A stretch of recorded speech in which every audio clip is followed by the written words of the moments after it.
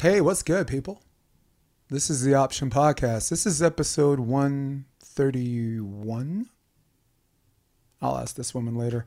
Wendy Jones, always there when I need her, but she's not my guest. My guest is Ashley Clark. Wendy Jones is just along for the ride, but, you know, I didn't want Ashley to do this by herself with me in a room. You know, I could be creepy. So the episode starts right now.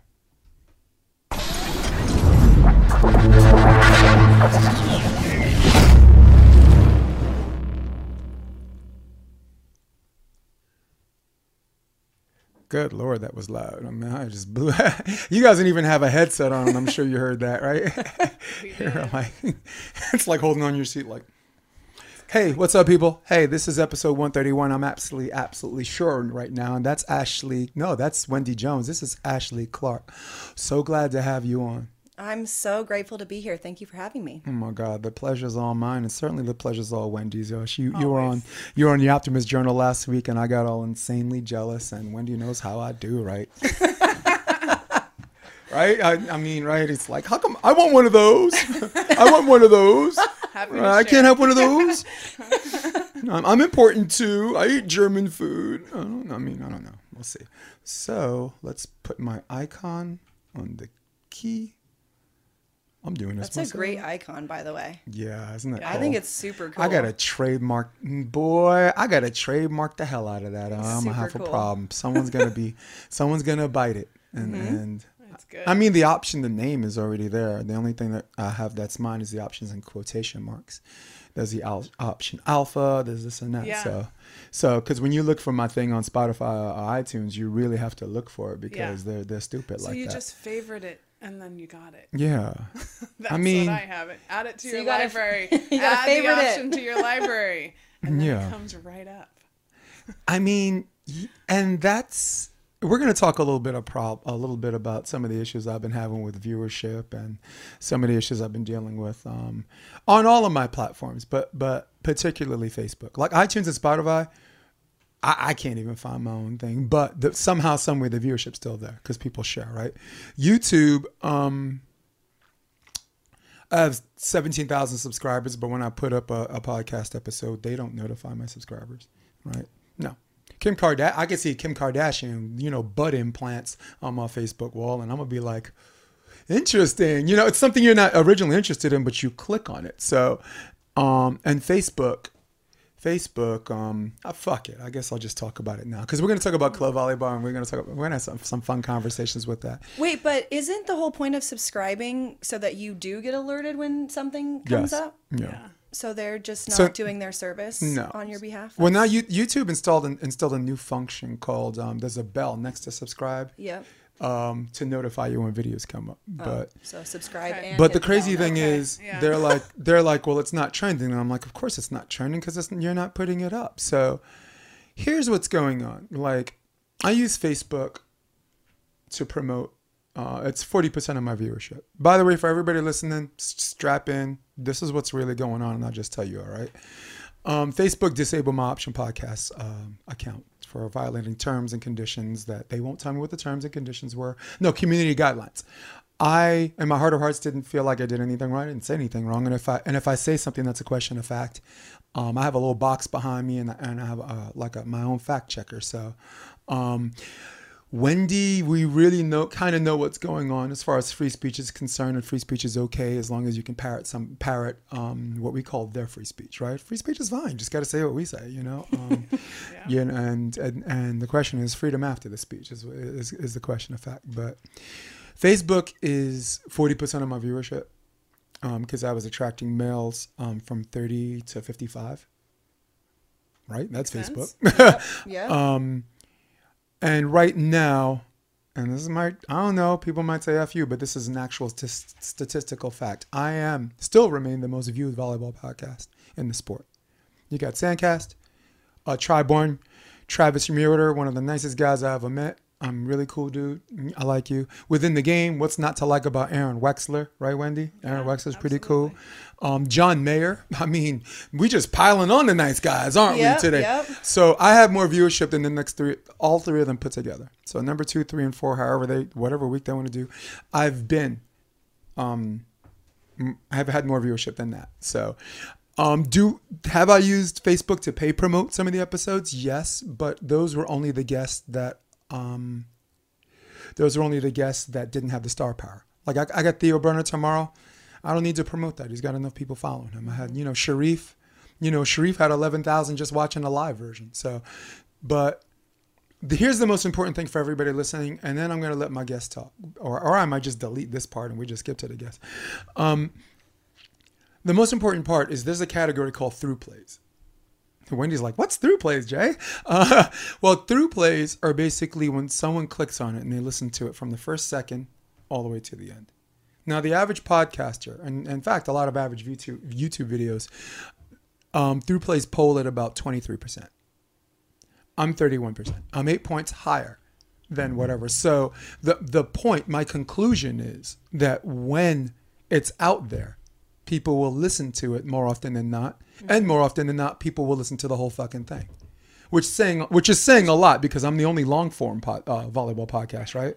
And when we were talking about people's focus the other day, like that's saying a lot. Yes, because we were talking about attention span the last on the Optimists Journal. I think it's like it's shrunk to. You said shrunk to 7 minutes, and I'm still looking for that. But I found 8 to 12 minutes. But that's, I mean, even if you're wrong, that's.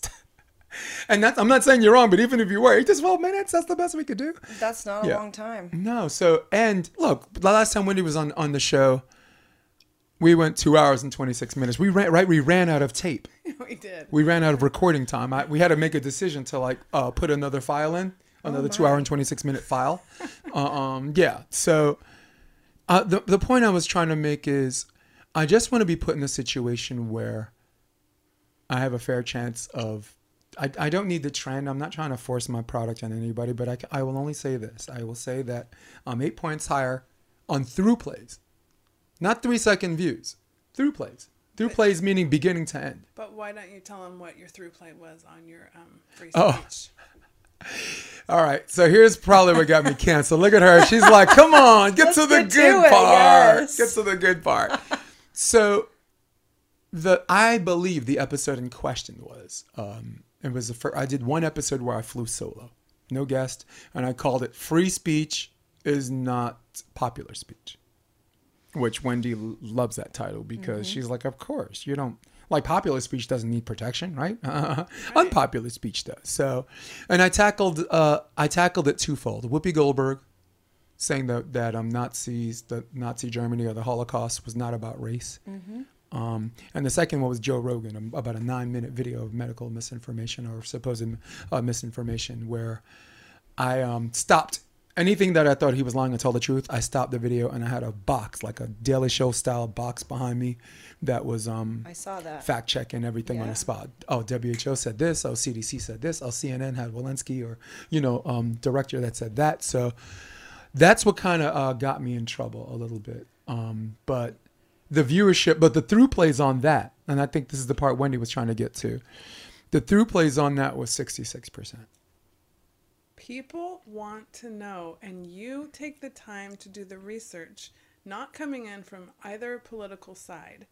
You take the time to be objective and do the research. People hang on for that stuff now because no one knows where to go to get the facts. Right.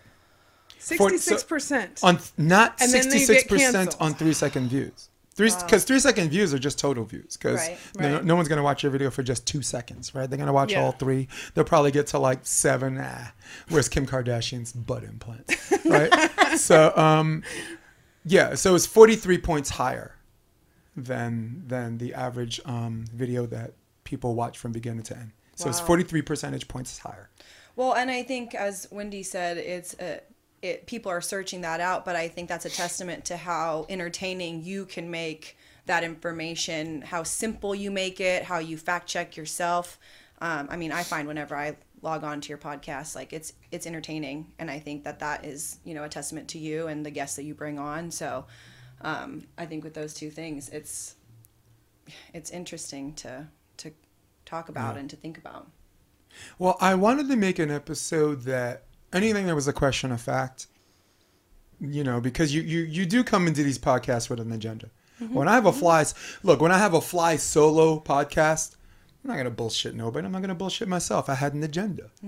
But just because I have an agenda doesn't mean that people can't have an honest dialogue and an honest conversation. Just because I have an agenda doesn't mean my agenda hides the truth. In fact, for the people that know me, my bias highlights the truth. You know, maybe my facts, maybe I'm leaving some facts out or whatever, but the point is I did the video to inspire conversation. Like my friend's like, no, nobody cares about Marjorie Taylor Greene. She shouldn't count. She shouldn't use her as an example because nobody likes her. And I'm like, all right, cool. I got your opinion. Let's move on.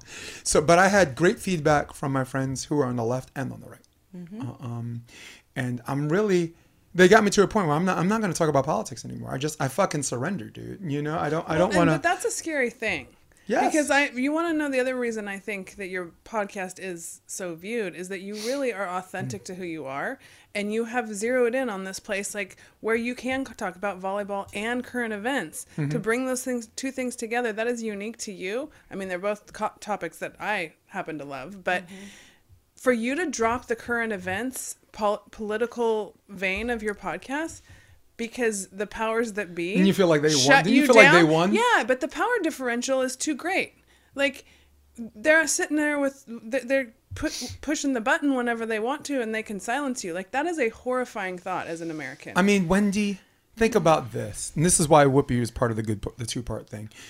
When she got in hot water and got suspended from The View, all right. Not our favorite show, right? There's so many brilliant women in the United States of America, and none of them are on The View, right? Tim Dillon said that in 2020, and I believe him. Second that. No, but I love me some Whoopi. I mean, who didn't like Ghost, right? Did you like Ghost? She won Best Supporting. Sister Act. Have a nice Sister life. Act. Have a nice death. Goodbye. Remember that shit? Yes. No, but Joe, I knew would get blowback, and I wasn't going to go hard in the paint for Joe because I do that on my personal account. Sure. So I just ignore it. But when Whoopi went on Colbert show and said that I kind of get what people are talking about. It wasn't really an apology. She's like, I kind of get what everyone's talking about, and I'll never talk about it again. And when she said, I'll never talk about it again, I was like, God, it upset me so much because somewhere out there, and I'm black, my mom's black, my father's white, somewhere out there, there's going to be a black kid who raises his hand, right?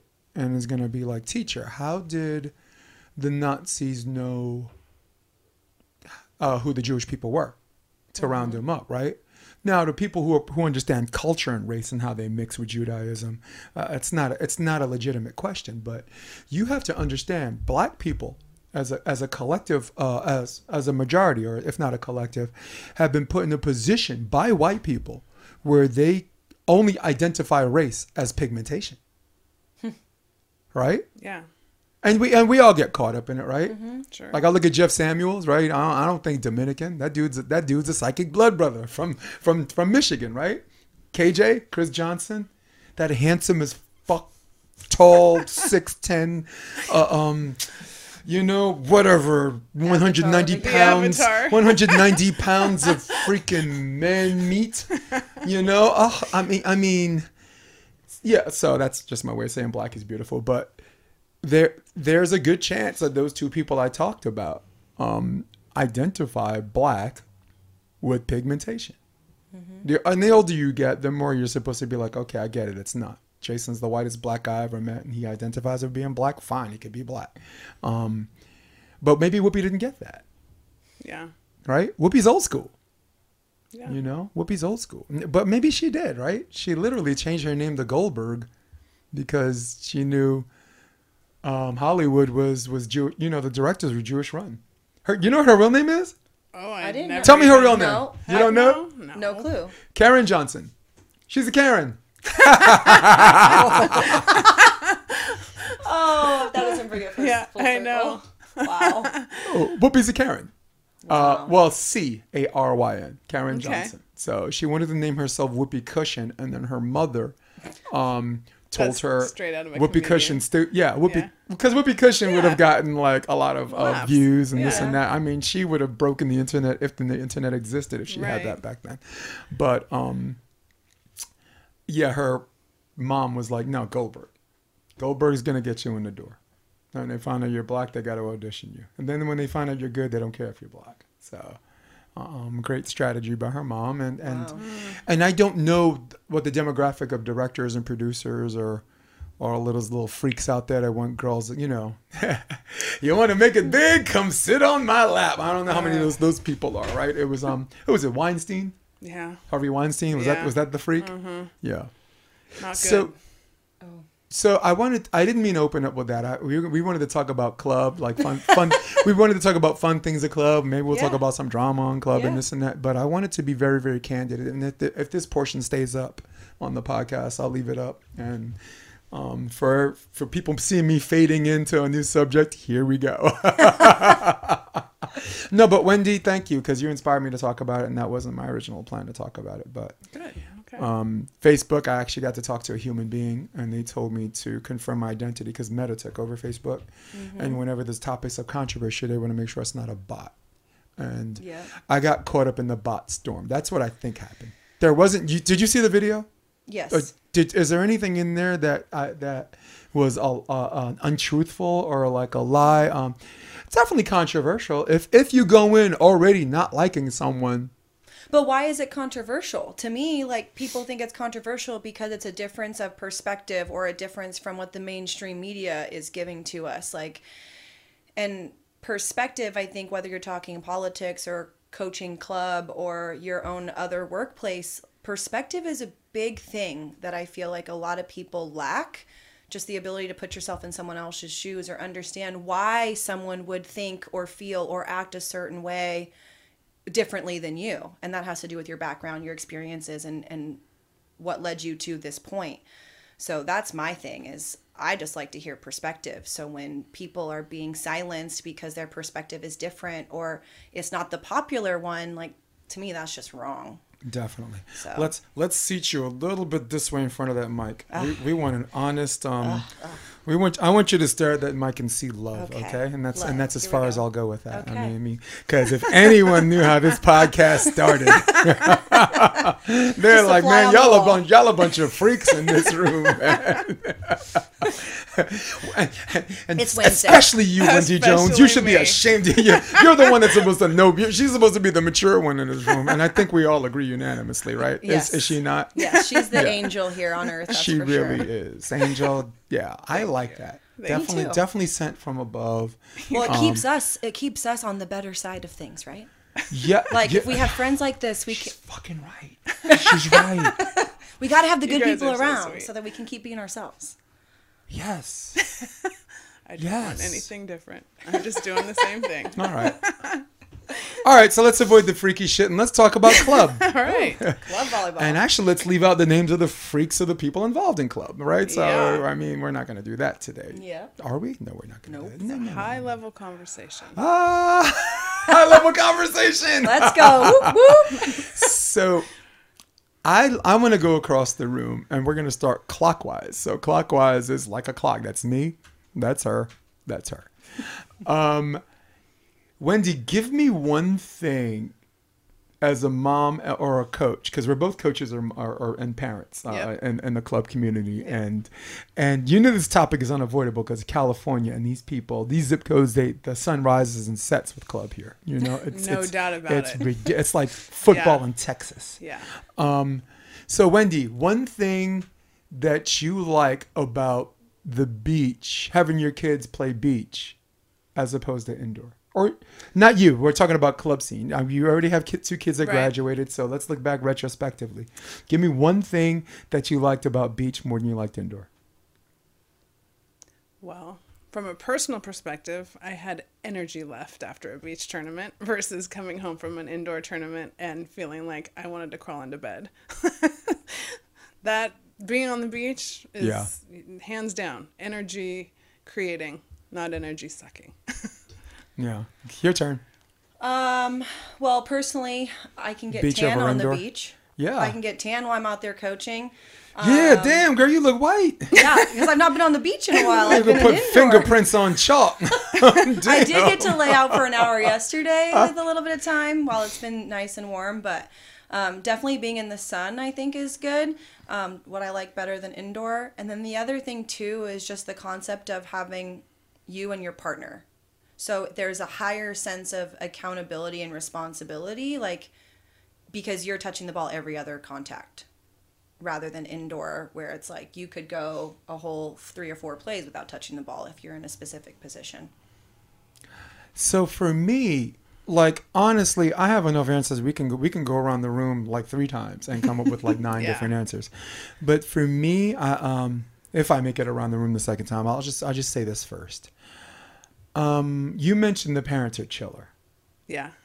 And the parents don't come home exhausted from indoor. There's this level of exhaustion of parents having to concentrate on indoor. And I call it this. We don't have parents on the beach that behave like 90s rappers. All right? Walking around angry at everybody all the time, mean mugging people and shit. You know, where to a point you got to pull them to the side and you got to talk to them like NWA. Relax, you've won. Right? You've won.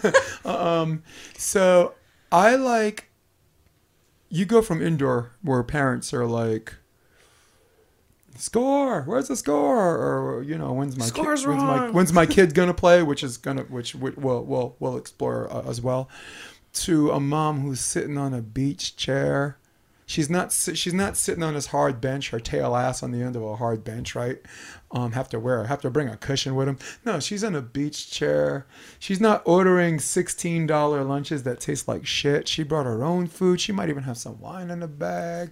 She's got chicken fingers for her kid. She's got sweet potato fries, and she's asking her kid, "Do you want some fries?" And the kid's like, "No, Mom, leave me alone." She's like, "Okay, cool." You know, and I really like the beach because of that. So, Wendy, let's go around the room because you're going to defend beach more than you defend indoor anyway because you're beach biased. So, give me something else. But that's because I wasn't a beach player growing up. So, I look at it like I cannot believe the mecca my kids have gotten to grow up in. And I can't tell you how my happiest Mother's Days were the days that my kids were playing beach tournaments and I would go watch them. There's always a Mother's Day beach tournament.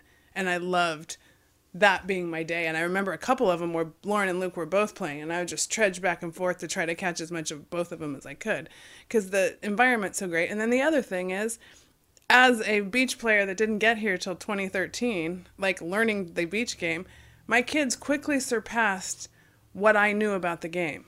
So I'm always trying to grab something from them or from one of the players on the if I can pick up 1 or 2 things from that, even that level, I pick up something I take out and have fun with when I'm playing.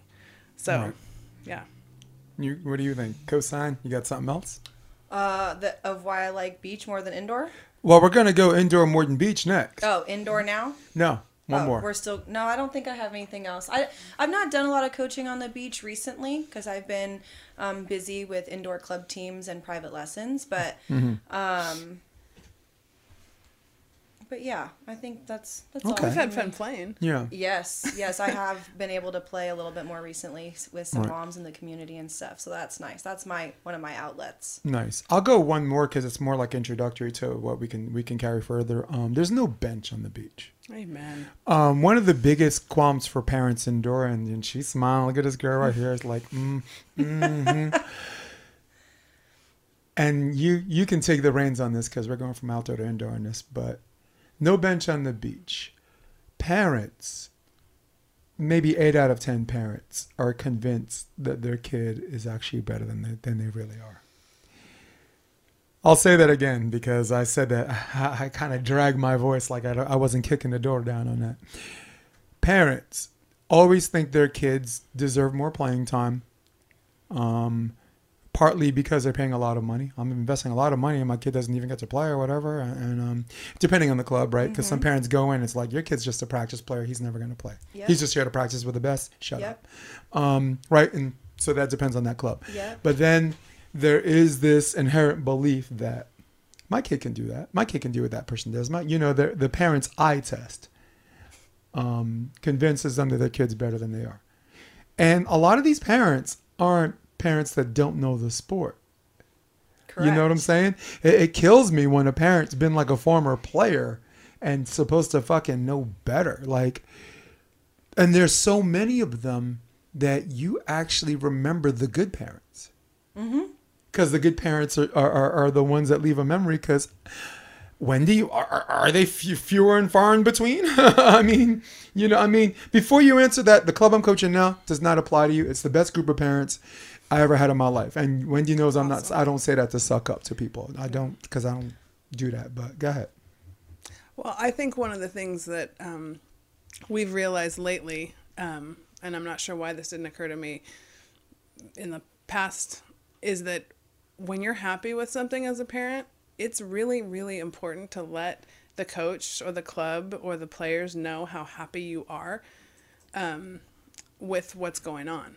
Because I think we've gotten into an environment where either coaches or clubs only, administrators only hear when someone's upset. And the people who are happy are just going about their lives being happy. And the thing is, like, in the current environment where some of the things that you're describing, Jay, where, the parents think that they know more than the coach, those are the people that are speaking up.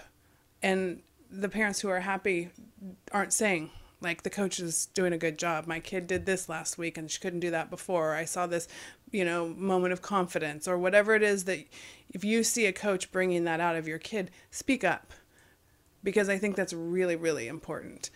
And as a parent, I just think, I know everyone says it, but let the coach coach. Well, and I think you said, there's no bench in beach, and then you quickly touched on the parents and what they think. And I think the biggest thing, I'm not a parent myself, so that's one thing that I can't speak to, like being a parent and putting myself, the best I can do is try to gain perspective, like I've said. And from my experience dealing with parents, from the best parents like Wendy to the parents that I struggle with, is that awareness piece of how good is my kid actually? What is this coach trying to teach my daughter or give to my daughter or son for their life? And how can I support that development? Even if I don't agree all the time, how do I support it? And I think that's, a great thing about beach is, there is only two people. So maybe that's why it's a little bit more of a relaxed situation, is because, your kid is going to play. Like, true. Your kid is always going to play in these beach tournaments. And so therefore there is no playing time issue. Like, your kid's either going to play ball or they're not. And that's up to your kid, not even the coach. Because most of the juniors on the beach, they don't even have coaches that can coach during matches, right? Like, it's like timeouts. You're not allowed to. Right. Yeah. Right. So it's like in between matches, you're getting some feedback, or you should have a game plan going in and you try to execute that game plan based on what your coach gave you.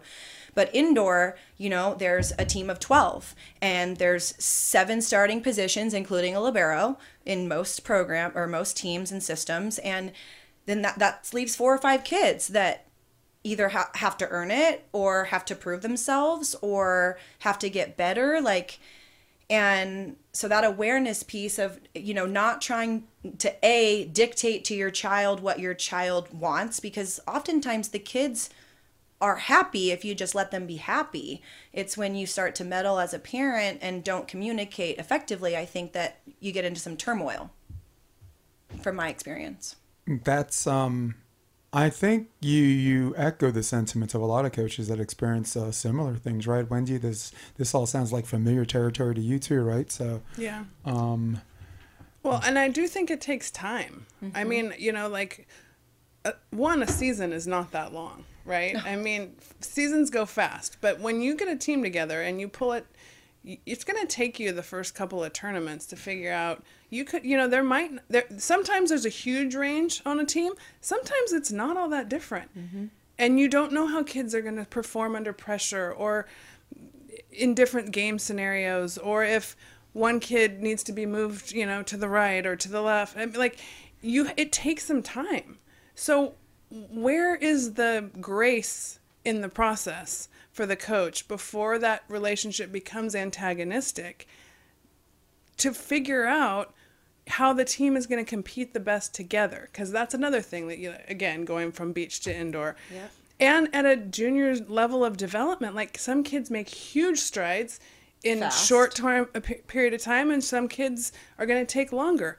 But we've all seen between 14 and 18, if the kid stays with the game, the amount of improvement that can be made with various different coaches if you stick with it and have a positive attitude and are a good teammate and have all the fun that you get to have traveling around the country. I mean, the whole thing is a privilege.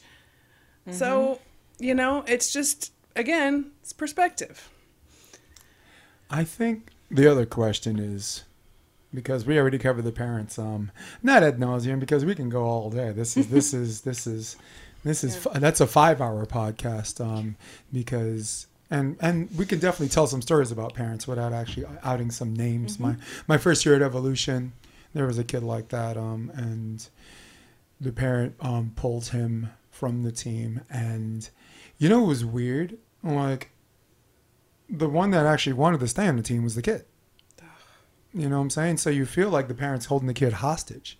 This is my first year with Evolution. This is Duncan Avery. Mm-hmm. And Duncan Avery, let me tell you something about that guy. Duncan Avery has your back. Unless you shot someone. Like, if he hires you, he has your back. He's not going to hire you and doubt you. That's I already, important. yeah, when I came here, I already had a pretty good indoor resume coming in. So he asked, he's like, shit, you could just pick your age group. So I picked the 16s. And there was a kid. Like, here's the cool thing. This is you were formerly with SCVC, and we might get, and we'll get into that later because we have to. Well, I'm still with SCVC. Oh, cool. I coach a 14s team with them. All right, currently. Cool. Yeah. Nice. So it's a whole nother story then. But so unlike some of the clubs, Evolution has a policy that every single player in a tournament gets to play one entire set. Okay. Guaranteed one entire set. So my personal policy is anyone that wants to play more than that one set. Well, first of all, we can have a conversation. I'm like, you can play parts, all 6 matches that accumulate to one set. Mm-hmm. Or if you just want to play one whole set, I could do that and you sit the rest of the fucking day. But meritocracy in practice earns you that 1+ set. And I really like this policy.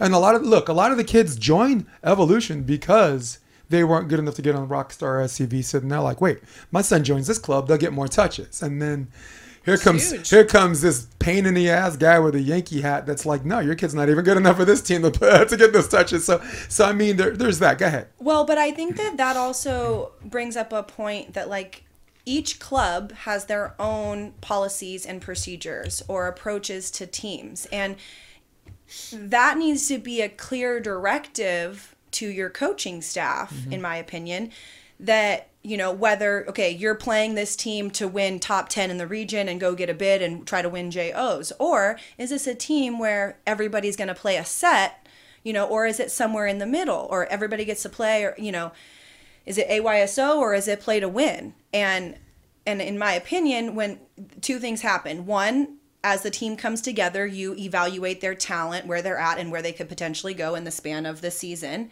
And then 2, you know, what's the club's goal for that group? And then you approach the team and the practices like that.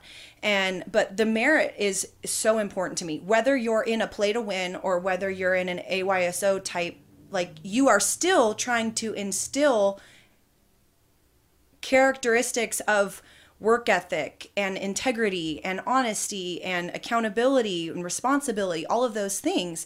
And you can have your own way. For me, I use a thing called a cauldron, and it's something that USA Volleyball has used. I learned it from Gold Medal Squared, and it's basically it's a Excel spreadsheet that inputs all of the points earned in a practice, passing points, kill points, match set points.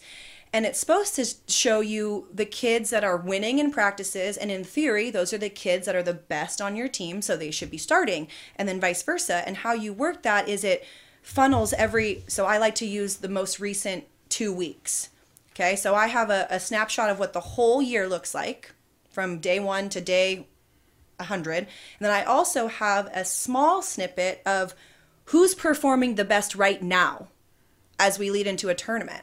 And that often is a different group of top 7 or 8 based on how they're improving throughout practices. So even if those top 7 at that time are not the best 7 by eye test, right? I don't believe in the eye test.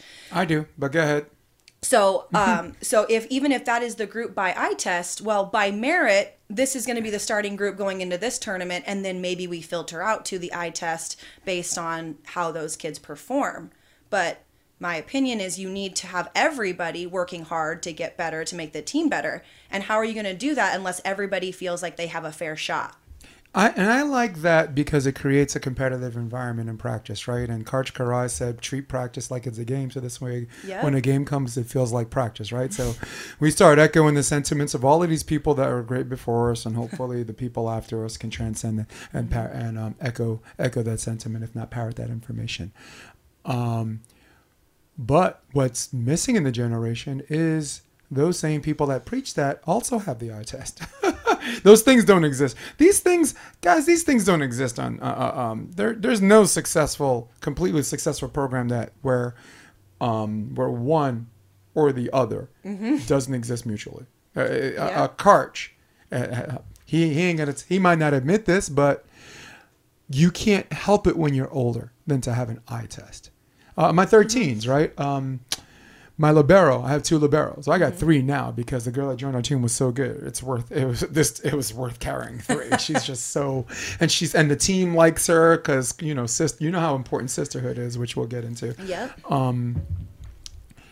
Yeah. So one of my kids had COVID. She was gonna be my starting libero. The other girl couldn't pass, the broadside of a barn. He couldn't even pass free balls. You put her in this game. She was player of the tournament. I have the developmental team. I have the Flow 2s for 13, but we're undefeated in every tournament except the PVL qualifier because on our level, our developmental team, we just missed the cut. Yeah. And our Flow they won the whole qualifier. Right. So they're that's a team that's been together. But I will tell you this: hard driven balls, tips, free balls, down balls. The girls are machines, and sometimes the numbers will show you the more she touches the ball, the better she gets. Because in practice, I mean, these kids really got to value it. Even in practice, you really got to value your touches. Because there's only a handful of coaches that have like a drill book where everyone's moving and touching a ball as much as they can. There's only a handful of coaches. I'm one of those coaches. That's why. I would say you will not see me. You will not see any of my practices with a bunch of girls online with their hands on their hips. Oh, no way. Worst. They're running, they're moving, they're doing something. Always, yeah. Something positive, learning. Yeah. I mean, I only do that if there's a teaching moment. Yep. Because we can't have people getting better at doing it the wrong way. No. Why? No, because club get good at being bad. Why? No, but club on a general level is should not be about winning. Club on a level should be taking a technique that you were taught, whatever high school program, and you exercise that technique. And me, for the most part, if a certain high school coach has a kid doing it a certain way, I'm not gonna be the one on my pompous horse to tell him whatever, unless. Like, come on, we do have some obvious as obvious. I'm like, I don't give a fuck what your coach says. You got to hold your platform, right? I'll give you an example. There's a great debate about midline passing versus this and that. Okay. Karch is not a midline passer, and you know what I say? Good for him. Good for you, dude. Oh, got you a gold medal, but sooner or later you got to get around the coaching, and he did, and now he understands that it's still his philosophy, but he ain't. You got to stop shitting on it because you're not the only gold medalist. There are other people that won gold medals, right? Well, and again, like you don't fix something that's not broken, and there's multiple ways to get the job done. What midline, left, right? Like you teach what's best for the athlete, right? In my opinion, you try and you say, okay, we're going to try A, B, and C. Let me know. It's like when I teach a jump flow. I say, okay, you're going to try the one-handed toss. You're going to try the two-handed toss. And then we're going to have a conversation about what you feel is more natural, what I believe is going to be better for you in the long run. I prefer a two-hand toss, but most kids nowadays, they like the one-hand because they can't figure out how to load their arm after they toss. I'm with you. So I'm like, okay, that's totally fine. Look at his hands. Well, I mean, look, it's not like I can't do the one-hand toss. I could cover my whole face with one hand, right? When I tell someone talk to the hand, that's a threat. All right? All right? Like, are we going to fight right now? No, it's just a hand. Just a hand. No, but I like that. And Wendy, at what point does taking over a kid's technique that contradicts a high school coach? Like you had Luke Turner You have a son at Stanford. You have I will tell you how have a daughter. how far I stayed out of my kids' volleyball technical skills game. All right, good. I do not comment on technical aspects of their game. Well, I ask them questions right. to learn things. Mm-hmm. I do not. They passed me for a long time ago, and they've had great coaches like Ashley that taught them what they know. And that's what I was going to say. Yeah. Since you're not doing that, how much does the coach that you trust come into play? That's a very high percentage. I not 100. truly believe that the parent's job is to know enough about the coach that they trust their child's physical and emotional well-being with that person, and beyond that, let the coach coach. You pay this money. You drive them to practice. Your kid's spending all that time there. Why would you do that if you don't fundamentally trust the person that they're going to spend all these hours with? And you put that, that gives, you're trusting the club, you're trusting the coach. Look for the signs, listen to your kid. But the conversation, most often when you get involved, it seems like it's hard to keep a protagonistic relationship between coach and athlete if the parent's getting involved. And when often the parent's not there, I've also never been a parent that wanted to watch practice. That was a really foreign thing to me when I got here. I was like, you guys really in New York it is too. Right? That was not, for my generation, that didn't happen. The fact that needs to be, that has to be like a thing, and that has It's a whole room, yeah. It's right? a whole room full of parents. That is so foreign. It's so, I don't know. I mean, there was always something else I could get done while my kid was doing their thing. And so, I had this conversation with Ashley though, does it hurt when your kid is struggling? Yes. That's the hard part about being a parent. Right. To watch your kids struggle is hard. But what they're going to get from that struggle, I'd rather have them struggling here on the court in sports than out in life, 10, 15 years later when they've never learned how to struggle and come home and be supported. Now, if they say, the questions, what can I learn? What do I need to do to be better, to get into the starting lineup? Why did I get pulled off the court? But you teach your kids to ask those questions. I'm not going to ask those questions. God damn, Wendy, that's awesome, dude. Well, and I think, watching your kids struggle, again, I don't have my own kids, but it can be painful. It's tough, but also if you've already established that trust in the coach, what better place for your kid to struggle and go through these growth moments in a place that's safe and secure. And that person, me as a coach, I look at myself as an extension of the support system for the child, right? And my job is not always to make the kid happy, but to put them in situations where they can learn, whether that's be comfortable or uncomfortable. Let them know that they can come talk to me. Yeah, it might be scary the first time as a 14-year-old to come talk to your coach about why you're not playing, but eventually they're going to need to advocate for themselves.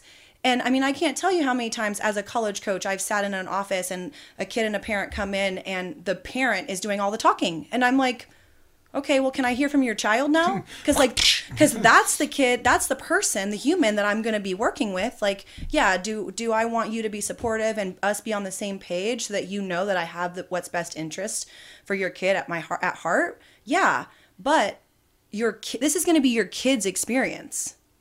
It's what your kid wants out of it. And if they can advocate and learn how to speak, even if it's uncomfortable, they're going to start to be comfortable in those situations and then grow and lead and, learn how to be an adult, a productive adult, I think. Wow. I promise everybody listening that I didn't plan the protocol of how this conversation was going to steer, but not at all. All of this was supposed to come to my next topic, holding club coaches' feet to the fire. Some of you, should I be? No, I'm going to be nice. I'll stop. Parent trust and having parents believe that they're the best kid. The kid deserves more playing time. There's this level of frustration.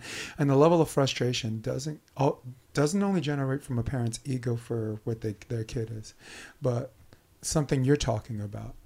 Being explicit in conversation about what you expect from the coaches and what the coaches expect from the parents and the kids. All right. So with that being said, where's my camera? Do your fucking job. Do your fucking job. If you don't want parents asking all these goddamn questions, some of you guys, they wouldn't be asking all these questions if you covered your fucking P's and Q's, all right? Some of you guys, you're good players, and you're like, I think I want to be a coach and make some extra money. Oh, I'm a great player, so of course I'm going to be a good coach. I had this conversation with Miles Evans. The guy always approaches me happy and leaves fucking miserable, and I don't mean to do that to him, you know? So, all right, I'm going to tell the story because it's segue and it's logically connected. So he's out there and he's been coaching privates, and there's one particular guy he's been working on.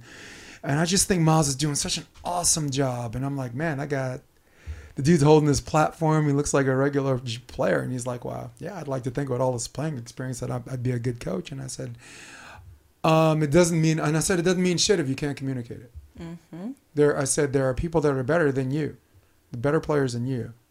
That but yet the way you're communicating, the way you're changing people's lives, kids, adults, or whatever, you seem to be winning in that department, which is why I brought that to your attention. And I understand playing, you know. So I said something stupid at the end, like, because it sounded like I was insulting him. I said, look, as far as communicating coaching to the parents, to the players, to the clientele, and them getting better, we could have that conversation. But I said, this whole gladiators in the arena bullshit, you're going to have to miss me on that one, okay?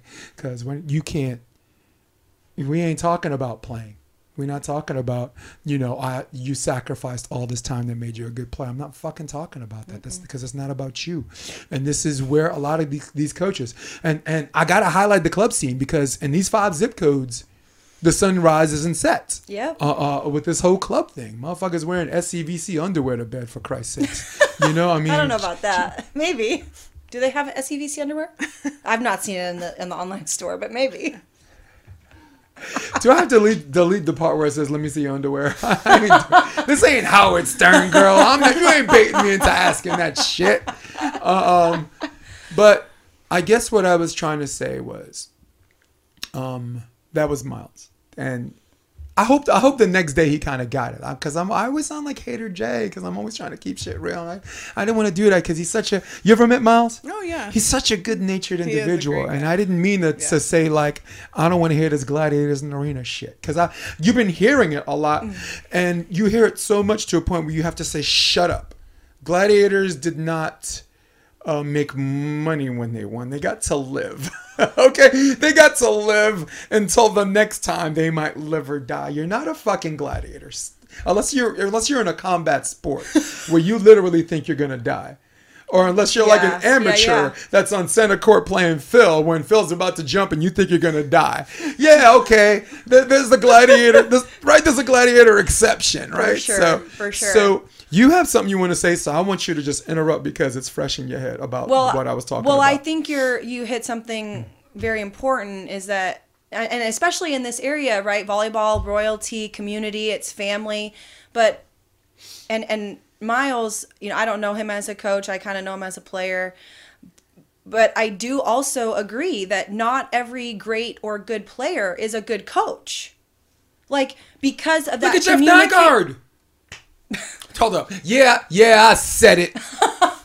Look at Jeff Nygaard. USC. 6 seasons. He's on season 7. He's had 2 winning seasons. He's a 2-time Olympian. Mm-hmm. Mm-hmm. For a school that's supposed to... what, you think USC has problem recruiting? Mm-hmm. No. Sorry. Shit, go ahead. But like, and me personally, like I was a late bloomer to volleyball.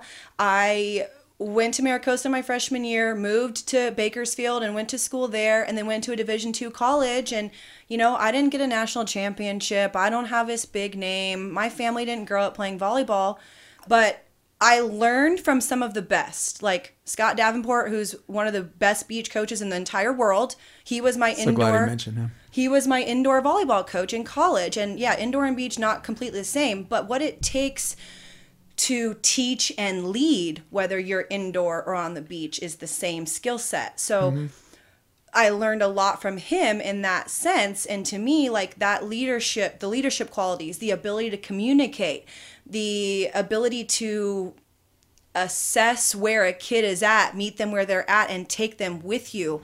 And not just one kid, but the entire team. You know, that's one of the things I like about indoor more than beach is I do really enjoy that team concept, getting 12 individuals to work together for the same goal, the same method, what we're learning and trying to accomplish. And so just because I don't have a big name or a big D1, background, like, I still think I can coach with the best out here. Yeah. Like, I do. I have confidence in that. But yeah, you got to give me an opportunity to communicate and explain myself and answer your questions if and when they arise. Yeah.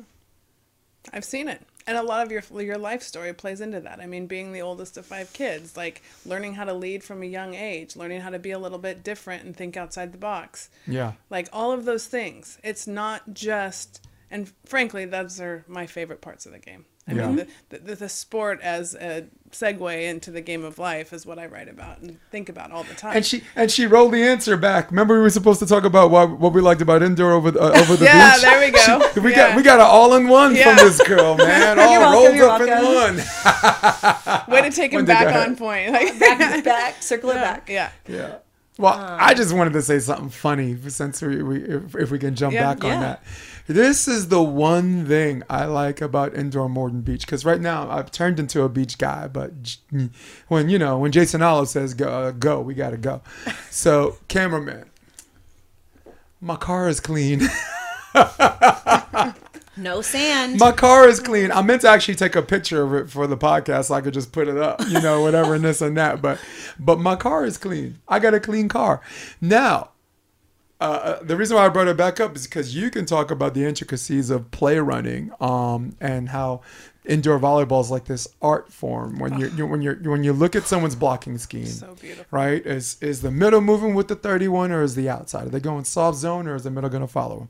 Do I, if the middle follows them, do I run 31 off a bic, like a bic or a front, or even just a front 2, or do I run 31 go because of the outside blockers picking it up? Never mind the 5-ball or red and all that stuff. Yeah. So there's something really beautiful about just developing these kids into highly intelligent problem solvers in the indoor sport we call volleyball. You like that? Problem solvers, man. I tell my kids all the time, I say, look, like, and I think the education system is doing a disservice.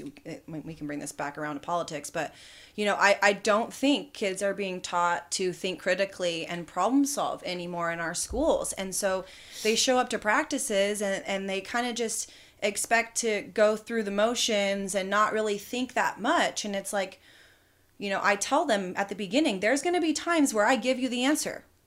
But there's going to be more often that I'm going to let you struggle and try to figure it out. Or I'm going to put you in a drill and I'm going to give you 3 rules and the rest is up for grabs. So when you ask me, can we tip in from the 10-foot line? Okay, well, did I tell you not to?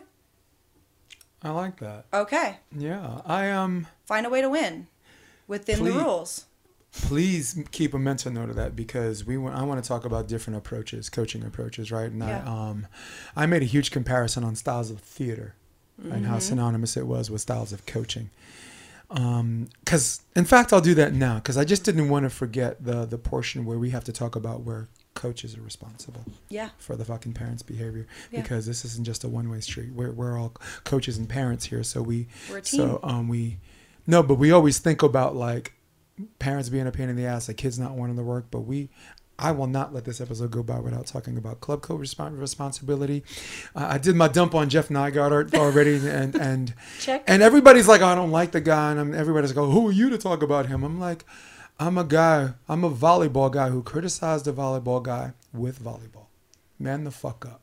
All right. I didn't say nothing about his mother. I didn't say he should go live in a fucking log cabin. I didn't say he should go die off somewhere. And you know what the crazy thing is? Those people are always the first ones to criticize somebody else. They have this list of people who are allowed to criticize and not criticize. Guess what? I'm that guy. So I just wanted to say that. I'm that guy. Come see me. But here's an example of what I was talking about. In theater, because my degree's in theater performance, there's two ways to move across the room. Like Sanford Meisner, Stanislavski. All right, your daughter's in the theater, so she's like, this is what I paid my money for. Jason asked me to show up, I got a bad leg. I'm supposed to limp my ass up in this podcast. This is what I wanted to hear. So there's Sanford Meisner and there's Stanislavski, where if you get up and move across the room, you need a reason to. Right? And then there's Michael Chekhov, kind of an old school guy, not to be confused with Anton Chekhov. Anton is the playwright, the Seagull, Cherry Orchid, and all that shit. Great playwright, depending on who's translating. But and we can definitely explore that because this isn't just a volleyball podcast. All right, so Sanford Meisner, you get up, you need a reason to. What the hell did you get up for? If you don't have a reason to, stay there. Right. But Michael Chekhov is get up, go across the room, come back. I didn't feel shit. Go across the room again. Sure. Come back. All right. I'm feeling a little annoyed. Go across the room. Come back. All right. This doesn't feel natural. And all of a sudden it does. So there's a learning process about doing your scene, allowing yourself to make mistakes and allow it to self-correct organically. That allows you to perform on the stage more organically where it feels natural. Yep. Right? I'm talking about theater, not where you do like a set, a whole bunch of takes on a set, and that's a wrap, and that's your product until you die. And you got to live with the mistakes because that's it. I'm talking about you're getting paid to do 25 performances. And people are paying their money, and they want to see that same fucking performance you did last week. And you have to have something that's on the same wavelength. Not exactly, right? We're not machines, right? We're people. So I'm turned into more of a Chekhov guy. All right. I'm old school. Get up and move across the room. Why? I'm just like, what? Why? Why? And then your vocabulary, motherfucker, go. So I went from that to a person that made them move and then explained why. And maybe it didn't make sense to them, but there was still a blind trust that comes with that old school virtue. But then there's something like run the drill. And you see some mistakes and you try to be careful with some kids who are sensitive and say, hey, look, I like your thought process, but try this because there's a rule against that and try this and see how that works for you. And so now they're learning from something they tried off of something that they tried that didn't work and why it works better. So memory retention. And there's studies out there, and I hate to use the word there are studies without actually citing the studies, but Wendy, you got two things that you got me on that. One is a parent's role in all of this. Two is there is a study out there. It's kind of neuroscience-y. Kids are natural learners. Kids, you put them in an environment, they learn by being around it, they learn by doing, they learn by listening, but they're natural learners. As our brains age and the neuroplasticity changes, as adults, we have to do repetition to learn something new. But if you put a kid in an environment where they are going to be around what they want to learn, they're going to learn it, okay? And to me, when I read that, what I realized... and I've learned this through my own confidence. The parent's job is to bring a kid and put them in a place, is to instill confidence in that child so that when they come into that gym, they feel confident enough to learn. I watched this with my youngest during COVID because school was really hard for him. You put him in a social environment where, yes, he can learn, but he's not feeling ultimately confident in that environment. So it makes learning even that much more challenging. Come home, get on Zoom, learn to communicate with your teachers without all the outside noise and having me there to say, you got this, you can do this, more often than when I sent him off to school. That kid flourished. Like he went out, he was emailing his teachers when he had a question. He didn't have to hear from the guy in the back, why don't you understand? Or that's a stupid question or anything like that. So as the parent, our job is to instill confidence in the kid so when the athlete gets delivered to the gym, they are able to take advantage of that natural learning process that is theirs innately. Yeah. So, nice. Yeah. And that's where the parent comes into play. But and the cool thing is we all have three different perspectives that meet on this magnificent common denominator. The same could be said for theater, right? Like if I've given my kid enough confidence to stand up on that stage, I'm like, holy cow, that's awesome. Now to me, that's my only job. Right. Well, theater's different in a sense where once the play starts, there's no coach, there's no director, there's no parents, there's just you and a shitload of people looking at you like this. It's mind-blowing. You know what I would do when I perform? I would look at someone, and Chappelle does this a lot too for comedy performances. I'd look at someone, right in the eye, almost to a point where they're like, holy shit, don't do that to me, And I'd look at someone else, and I look at a third person, and then from there I make it about my partner, because I know there's a challenge for me as an actor to know when to take beats. Because I can run my fucking mouth and not shut up. I not have periods or commas. But if I'm going to say something that's scary, if I'm going to say something that's funny, even though organically in like a real life situation, I keep arguing, I keep whatever. Mm-hmm. But if you hear people laughing for performance purposes, you have to take that pause and let them laugh. Yeah. Even though it's seen in real life, you're not. It's not like, well, anyway, I was saying, what the fuck you laughing at? So it's not like, so... But listen, this is where the coaches come into play.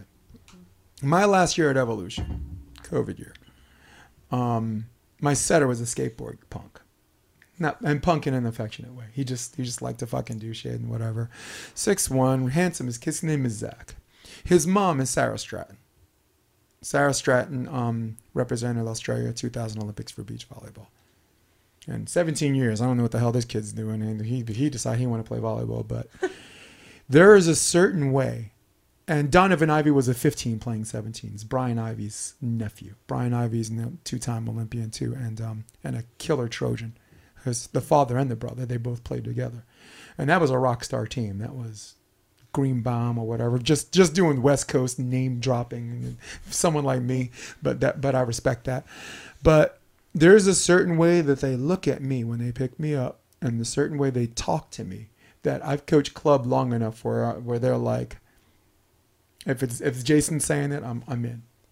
And you fucking coaches out there, you coach long enough to know how a parent looks at you. If they look at you like they don't fucking trust you, you have to take accountability. You have to ask yourself, what do I have to do besides just my job? Because you figure if you just do your job, they see the work and and this and that. So my challenge is twofold, and I'm definitely tossing this back to you because you're neck deep in this. When do you start recognizing yourself for what you are and what you're doing on the court that makes parents think that way? And two, I just totally forgot about. But two, my challenge is to make sure that you coaches present this environment, and they just came back to me because I'm old, that you present this environment where the kids want to come to practice. I've been in some toxic environments. You coach in 21 years, you're going to have a couple of years that are toxic, and only looking back retrospectively, though it wasn't my fault per se, there were so many fucking things, Wendy Jones. There was so many fucking things, Ashley Clark, that I could have done to lessen the situation where A, it didn't exist at all, or two, you see it coming a mile away beforehand, and you can shut that shit down. All right? That is where the coach comes into responsibility. And if you coach club long enough, you can't look at the parents and say, oh, they're one of them. You have to think, am I a better me? Mm-hmm. This is the reason I promise I gave my word to God, and I'm going to go to hell because I'm coaching now. I gave my word to God that I was never going to coach club again. I just didn't want the headache. But Jason handled this, the bells and whistles, the environment. I got to work with John Mayer, who's a different kind of coach. I got to work with Aaron Mansfield, who's totally different for him and John, even though you think they're the same. I got to work with Dane a little bit. I got to work with Mario Trebich, who's my mentor, four-time Olympian, 3 silvers and a gold with 3 different teams, and take all of this and create this environment.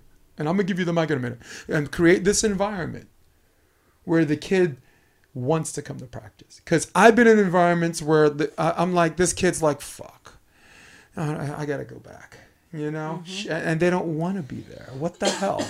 I hope you made a mental note. Yes. So making an environment that kids want to come to practice. First and foremost, in order to create that, I think it comes from your own personal experience. So even going all the way back to the why, asking why. I was that player. I've always been very cerebral. I want to understand why I'm doing things, right? Because I'm seeing it one way and then you're telling me to do it this way, and I want to know why, because you're the coach and I should be listening to you. Can you tell us that story that you saw in Wendy Jones where you were trying to understand the why? And you did it their way, whatever, just the captain story? Are you talking about my captain story? Where I got demoted as captain in college? And then he kind of ripped into the team and I was reinstated as the captain? No, there was something where you didn't understand how to do the drill, but you felt like you were getting better at doing it the wrong way because you didn't understand the why. That was a great fucking story. And in high school, one of my high school coaches had accused me of being uncoachable. And we were in a drill. I was a middle blocker at the time. I've been this height since I was, 14. So we put in the middle and then try to learn other things as I get opportunities.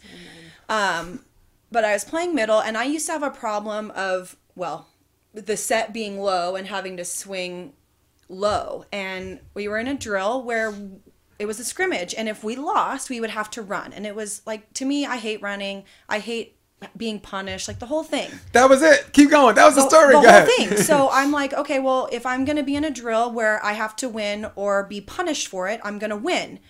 And my coach would call me out and say, well, you're swinging wrong. We want you to get your elbow high or whatever. And my response, I'd like to think I was respectful back then, but probably not, was something along the lines of, well, I don't want to run. And doing this badly is getting me the results that I need in order not to run. So for me, I was like, if you want me to really learn how to do this better, we need to be in a drill where I'm not going to be punished for failing, right? Because learning is a process. Yeah. And when you fail and you learn from your failure, then you can grow and learn and succeed more often. So like understanding why I should try to do that and then run. Like I would never tell one of my kids that. Like if I put a punishment on it or a consequence on a drill, like I want you to figure out how to win. And if you don't win this time, I hope you figure out how to win next time. And but just, I mean, why in general? Why would we commit block? Why would we run rotational defense instead of, perimeter or base? And so me as a coach, I flirt that line of explaining why more. I mean, even to the point of like why we would meet 15 minutes earlier than later for a tournament. Because, we want to sleep, da-da-da-da-da. Well, okay. Well, you guys have been late. So I'm going to say the time is here, and then maybe you'll get to when I actually want you here, or whatever the case is. But going back to creating a practice where kids want to come back to, I don't think I have that problem. I have great attendance at my practices. Often we'll have a full squad be able to do 6-on-6 unless there's, an extenuating test or something. And I think that's because of the structure of my practices. My practices they know there's warm up, there's ball control. We're going to serve and pass every practice. There's going to be a skill development period where you're going to get to work on something that we've identified as a team that we need to get better at. That can be blocking, that can be tooling, that can be defensive systems, that can be reading our hitter, like whatever that is. And then they also know at the end, there's going to be a competition phase. So we go through the whole gamut every practice of everything you need to know: skills, drills, education, IQ, and competition. And then, back to the cauldron point, like my kids want to come to practice because they know if they perform and produce in practice, they're going to have a better chance of earning playtime. And I think that's very, very well thought out. And that has such a heightened level of truth that a lot of coaches can co-sign with you. But that's not what I'm asking. Oh. No, I'm on to something a little deeper. Okay. There are going to be some nights you want to come to practice, but you got to go.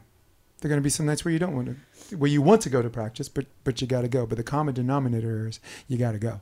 Your parents say you got to go. The coach says you got to go. You made this team. You owe the commitment to everybody else who comes on time. So there's a structural thing where they feel they have to go. Do you see what I'm getting at? So for me, that's a frame of thought. That's a frame of thought that I would then teach them, you don't have to do anything. Right. This is a choice that you make because you enjoy volleyball, because you love your teammates, because your parents are putting all this money in. Like, when in college, when I was taught that, like, oh, I have to go to class or I have to go to work. Well, no, I choose to go to class so I can keep my grades up so I can play volleyball. Right. I choose to work so I can have money to put gas in my car and food on my table. Well, those things aren't really choices, are they? If the consequence is your first chakra and your survival, so there, like I can't choose to be black. I'm fucking black and I'm white. And there's some things, right? If I don't eat, I'm probably gonna die. So I can choose to die, but that's not a choice. I'm talking about basic mammal things. But finish that thought. But I think I'm getting somewhere else with this. I think you're trying to get to like making it an environment like a mentally and like the sisterhood type, right? So like even on your worst days as a coach or as a player, for me, I go, well, this isn't about me. I'm going to go give my all to these kids because who knows what they're struggling with or going through. But then when they arrive and I get that vibe that they don't want to be here or whatever, to me, that's a learning opportunity or a teaching opportunity. Like, hey, or a connection opportunity too. Like, what's going on? You're not yourself today. Like, is there something I can help you with? If you don't want to talk about it, that's okay. But know that I'm here as a support system if and when you decide you want to talk about it. Or you tell them, like, this is your safe place. This is a place for you to just let loose and let go of whatever that is that's bothering you. Even if you don't want to be here, I get it. But just try your best while you're here, and maybe you'll feel better after you leave. But you're not going to know if you just hold on to whatever it is that you're, ruminating. Yeah, ruminating. Yeah. But it is, at the same time, it is our responsibility as coaches to be able to diagnose that. And the only way we can diagnose that is if we're doing, there's a camera, we're doing your fucking job. All right? I can show a 13-year-old the complexities of 31 front two or just an old school X, right? A new discovery on how they dig and a technique that when they leave practice, they tell themselves, I didn't fucking sleep last night, coach. All I could think about was fucking volleyball. And that was all due because of me. All right? So if you create an environment where they leave, even exhausted, let's say they got their ass kicked in practice, but they're left learning something, and you're always, as a coach, able to heal with them. Or set up, like you said, the sisterhood where they heal together. It's not a miserable place to be. No. It's not a miserable place to be. So if we take care of those things, when someone doesn't want to come to practice, now we can diagnose properly. Yeah. Now we can talk about, now we can try to know what we don't know before that girl came into the room. And this is where theater and volleyball is separate. In theater, when you're on stage, well, it's a professional environment too, right? So we're talking about club volleyball and a professional, sorry. When you're on stage, no one gives a fuck if you had a bad day or not. Nobody cares. Okay, I paid my money, all right, and this and that. And maybe that's where theater and this is a separate thing, unless we're talking about high school theater, which we're not, because I don't want to insult club volleyball kids by comparing them to that, because what's the one thing that high school theater and high school club have in common? When you get to college, you get in the professional scene. Oh, I play for SCVC. So what? No, who gives a fuck? What's an SCVC? What's an SCVC? What is, that's right. Yeah, what is a rock star? What does that mean to a guy from Puerto Rico who actually has your starting job? What does that mean on the world scene when you're playing overseas? When that kid's been playing since 9 years old and maybe had a different way he was coached, right? Yeah. Maybe he considers you a wuss. You're getting your hand patted, man. I got beat. I got beat with a stick because I didn't want to suicide well enough. So I think that was the point I was trying to make. That I wanted to make sure we covered our bases. I'm not saying you're not doing that, but I'm trying to remind us that an audience is listening to us. So we'd be remiss if we don't make that caveat too, Wendy. I got a story going through my head. And it goes back to, the concept. I'm a huge growth mindset person. And I think that for kids to develop a growth mindset, they really do have to be in a safe place, because you were talking about the root chakra and like making sure that you have those foundational things in place so that you can grow. And that is really important. But I also am huge on the mind-body connection and the things that we learn from our bodies that also help our minds. And as athletes, I think that's a really easy thing as we grow to tap into. And I remember this conversation I was having with Carrie Walsh outside of jiu-jitsu, I don't know, 6 or 7 years ago. Our kids are taking the same jiu-jitsu class, and she was getting ready to have her, I think maybe fifth or sixth shoulder surgery. And I said, what about all the scar tissue? Because I'm sitting here with this cast on my ankle because I had all this scar tissue. And she goes, I'll be okay. She's like, sometimes scar tissue is a good thing. And it kind of struck me. You're like, how? Again? Why? Because there are ways that we struggle, and I took it into an analogy of like, when we go through hard things, we develop this scar tissue. If you are in an environment where you can be supported, you can develop that scar tissue and get a little stronger. Right. And I do think that these juniors athletes, they're being put in positions to develop a little bit of scar tissue in a safe place. Like, yes, you're going to have a hard night at practice. Yes, you're going to get pulled off the court when maybe you're just not connecting that day. And it's really hard. But better now than later, because you are going to get better from if you have the self-awareness and the safety to grow and develop a little bit of that scar tissue. Right. Like, that is a thing. It is good to have a little bit of that. Got to break an egg to make an omelet. Exactly. So, and I remember I went back and asked her because I wanted to write about it a little more. And I went back and asked her a couple years later. I was like, do you remember when you said that thing about scar tissue? She's like, I don't even remember saying it. Mm-hmm. So, I mean, it struck me in a way that I took it in my own way. But it's important. Like, you do have to break an egg. And watching our kids do that is not easy to do. But you got to go back to the practice. You got to go back when you're scared. You got to go back when you're tired. Yeah. Like, or you're not gonna flourish. Consider this too, Wendy. The first time a kid has probably ever had to deal with a loss, maybe 8 out of 10 times in their life. Do we all agree? Majority cases it's probably in a sporting event. Yeah. The first time a kid has to deal with a loss, is probably in a sporting event. It's that or losing their favorite teddy or blankie. Oh, shit. We should never just... Look at you. I mean, I'm just saying I've dealt with it. I was going to say, you got another story you want to tell? I mean, no, not necessarily, but like just, yeah. I mean, I had a kid crying at Chuck E. Cheese because he lost his bag full of tickets. And I'm like, well, where'd you leave it? And he goes, I left it right there. And I said... Yeah. Someone took it because you left it. And he was crying about it. And I'm just like, okay. Let's get you another play card and you can go get all those tickets right back. But, like, what are you going to learn from this? I mean, he's 10. Yeah. But that was nanny gig. But, I mean, but it's true. So they're either losing something as a child, they, like, have no perspective on what's actually important, or it's a loss in a game that they feel is important. Yeah, so I think that's a very important thing that Wendy brought to light. I think if everything comes easy to you, there's really not a whole lot to build off. That's very again, like film, that's like doing the very best part, like the entire film. Or right? If there's nowhere to challenge it or to top off, then how do you build confidence if you're not being taught to challenge up? Yeah.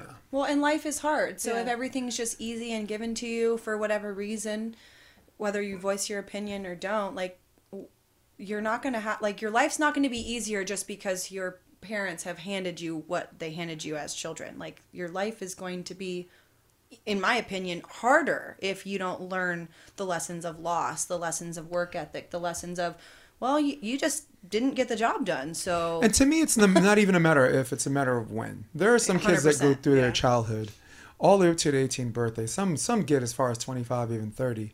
They're in this sheltered life. Maybe the parent has generational wealth, and they live in this bubble, and Sometimes they come all right. They come out all right, right? It's they're in this happy place all the time, and I'm just like, but then you have a try to have a 10-minute conversation, and you're like, holy shit, what have you not done? I had a 19-year-old on my junior college team in Iowa who literally did not know how to use an ATM machine because she'd only ever gotten cash from her father's hand. Oh, wow. Yeah. And that's Iowa. So that's not even like, we're not even talking South Bay. We're talking Midwest. Yeah. Literally did not know how to use an Scary. ATM machine. It's a flashing green light. Yeah. Yeah. And it gives you the prompts. Yeah. Like, as long as you can read, it goes you're okay. back to confidence. I'm telling Yeah. you, like, figure it out. I remember there was a movie where there's a rich guy at a bus stop. He's like, "Is this where you catch the bus?" And he's like, "Yeah." He's like, "Well, how do I call one?" It's just, Oh and my the God. guy goes, just starts Oh laughing. my gosh. Well, and How do that- I call one? And that Cultured. confidence that you teach kids as a parent, like that's also what you look for in a coach too. Like, is this somebody that's going to support my child and help build their confidence? It's not always going to be pretty. It's not always going to be happy, but you know, is this in the coach's wheelhouse? I mean, I had a kid on my team in the last few years who has an auditory processing disorder. And it took some time for the parents to talk to me about it. And it was really because I reached out to them because I started to see some stuff in practice that wasn't quite, quote, normal, right? I started to see some delays in processing. And so I reached out and I was like, look, like, I just want to make sure we're on the same page, that I'm doing the best that I can for your kid. And that opened up the dialogue to gain an understanding of where she's at, how we need to train her brain so that, you know, and her mom, she explained it, you know, you and I could walk through a cornfield and the first time we walk through it, we have the path. But for this kid, it takes 20 times to walk through it to make that path in her brain. And I was able to create, me and the other players on my team, were able to create an environment where it came to a head. So, you know, this kid was like, you know, I really appreciated that so-and-so was telling me this and telling me that and helping me know where to go. And it had been a couple times that she had said that. And this is a 17s club team. And most of them already kind of know where to go and the whole thing, but she needed a little extra help. Yeah, well, at that point, right? Learning a new position too at this time.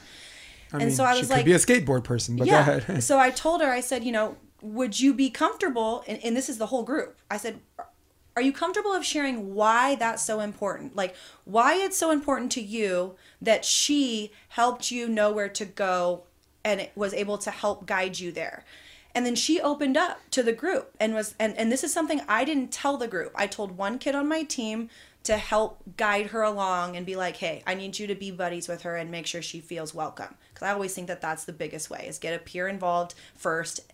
But I didn't feel right telling the whole team. Especially for women, though, and girls. 10 times more important. And so she spoke up in front of the team and said, this is what I'm dealing with. This is why this is important. And literally, like, I get chills thinking about it because I remember looking around the circle and them all light bulb, all of them. They're like, oh. Like, it's not because she's not paying attention. It's not because she doesn't try harder. It's not because she doesn't want it. It's because literally there's something that's different about the way her brain functions and learns that takes her longer than other people, period. And then there was a greater understanding.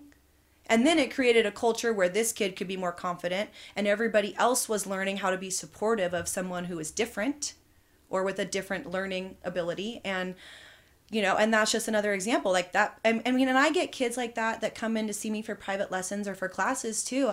I mean, I've had two different situations where a kid gets dropped off and we're going through class and I'm getting a vibe like, is that kid not listening? Can they not hear me because it's loud in here? Are they being disrespectful? Like, what's the deal? Because I've said things over and over and over and over and over and over again. And then at the end of the session, you know, I walk out and I'm talking to the mom or the dad or whoever, and they go, oh, well, you know, they have an auditory processing, so that probably wasn't the best environment with the music and the things and the da-da-da. And I said, makes sense. Next time, you know, I would like, it would be nice to know that ahead of time, because if I know, like if you drop him off or her off and you say, hey, my child has this, you know, and maybe it's uncomfortable at first as a parent to show your child's differences right away. But you got to know ahead of time, though. You have to, because now I can do my job better. I can do my job better because I know that kid needs more TLC or more attention or more like pulling them to the side and saying, hey, I need you to do A and B rather than A, B, C, D. Or how about just knowing the fucking basics, right? I mean, I had a kid in Hunter High School. I was doing the left and right drill, right? The left and right drill, the 1 minute drill.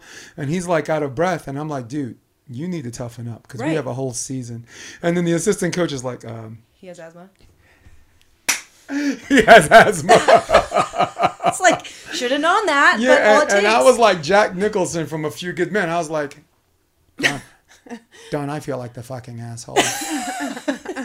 Right. Mm-hmm. So, yeah, that's very important. And you brought on something that's probably five to 10 times more important for women's and girls volleyball than men, right? I think genetically we as human beings are equipped to, as far as get tough or die is concerned, we are equipped for that. Yeah. Like there is a growth mindset, and that's one way to do it. But I'll also bring your attention to, and I can only speak for men because this is a men-dominated institution, the United States Army, right? Boot camp, Fort Knox, Kentucky. I did AIT, Advanced Individual Training in Fort Belvoir, Virginia. The first 2 weeks or 3 weeks, you're like, why the fuck am I here? I don't want to be here. But in the Army, you can't quit. You don't have any choice. So it's one of those things where we as humans, if you push hard enough or push the right buttons. So and of course this example is your back's to the wall. You got to get tough or die, right? Has built character in me. Like I served for 3 years, and my entire service was overseas, and I probably spent more of those years playing professional volleyball than I did in the military because they allowed me to do both. Boot camp was a character builder. I was a better human being. That's not a growth mindset environment. No. Right? Come on. Yeah. You look like 200 pounds of chewed up bubble gum, son. Do these keep going till I get tired and I'm wide awake. So I mean, there's these environments where we as civilians would consider hazing and not good training environments and not good for someone's growth mindset. But says who after generations and generations of building great men, great leaders of world leaders, right? And I mean, I'll give you an example because we had this conversation about dumb Republican presidents versus smart Democrats, right?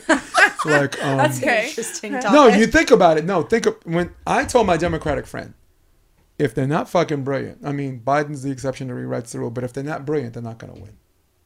All right? The last 3 presidents, Obama, bright dude. Bill Clinton had a light behind him. Whenever the light followed, and us like pigeons picking bread, we follow with it. Jimmy Carter's literally a rocket scientist. Now look at the other side. Reagan, fucking B-level actor that probably, he beat Mondale so bad he forgot who he ran against. All right. Now, H.W. Bush, highly intellectual, savage, former CIA spook, also a World War II fighter pilot. And his story is very synonymous with Unbroken. If you've never seen the movie or read the book, Laura Hildebrand, I strongly encourage everyone to read it. Then you got Trump. I mean, everything you need to know about Trump. Then you got George Bush, W, who's a C student that somehow got into Yale. Oh, I wonder how. So one is about their machine being stronger, and the other one is more strategic. And we got to make sure our guy's clean, because speaking from a political perspective, the Republican machine, getting the information out there and getting people to appreciate what they consider values. Is still, even now, where everything is acceptable, is still a time-tested tradition that's helped them win. And why am I getting into politics? What the fuck is the point in all this? Where are you going with this, Jason?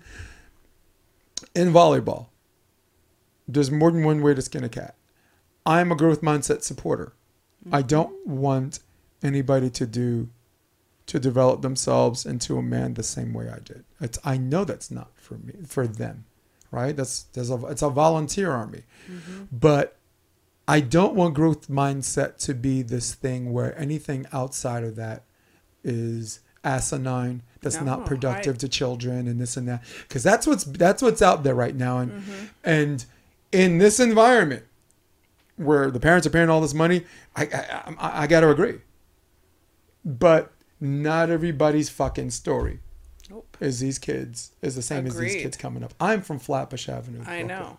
So my kid needs boot camp. You know what I'm saying? But you also encountered a lot of adversity in your younger life. Mm-hmm. So what do you do with a kid? Like, what would happen? Okay, and I don't know, and I'm not going to say. What would happen if you took a kid who had encountered very little to no adversity in their younger life and put them into your boot camp scenario? Mm-hmm. What happens to that kid now? Right. Because we have a lot, like this generation, our generation, like we call World War II the greatest generation for a reason. Like they were gritty, they were scrappy, they were, you know, your stories, Jay, like they're tough. Kids around here, a lot of times I've said the greatest adversity they're facing is volleyball practice. Well, my God.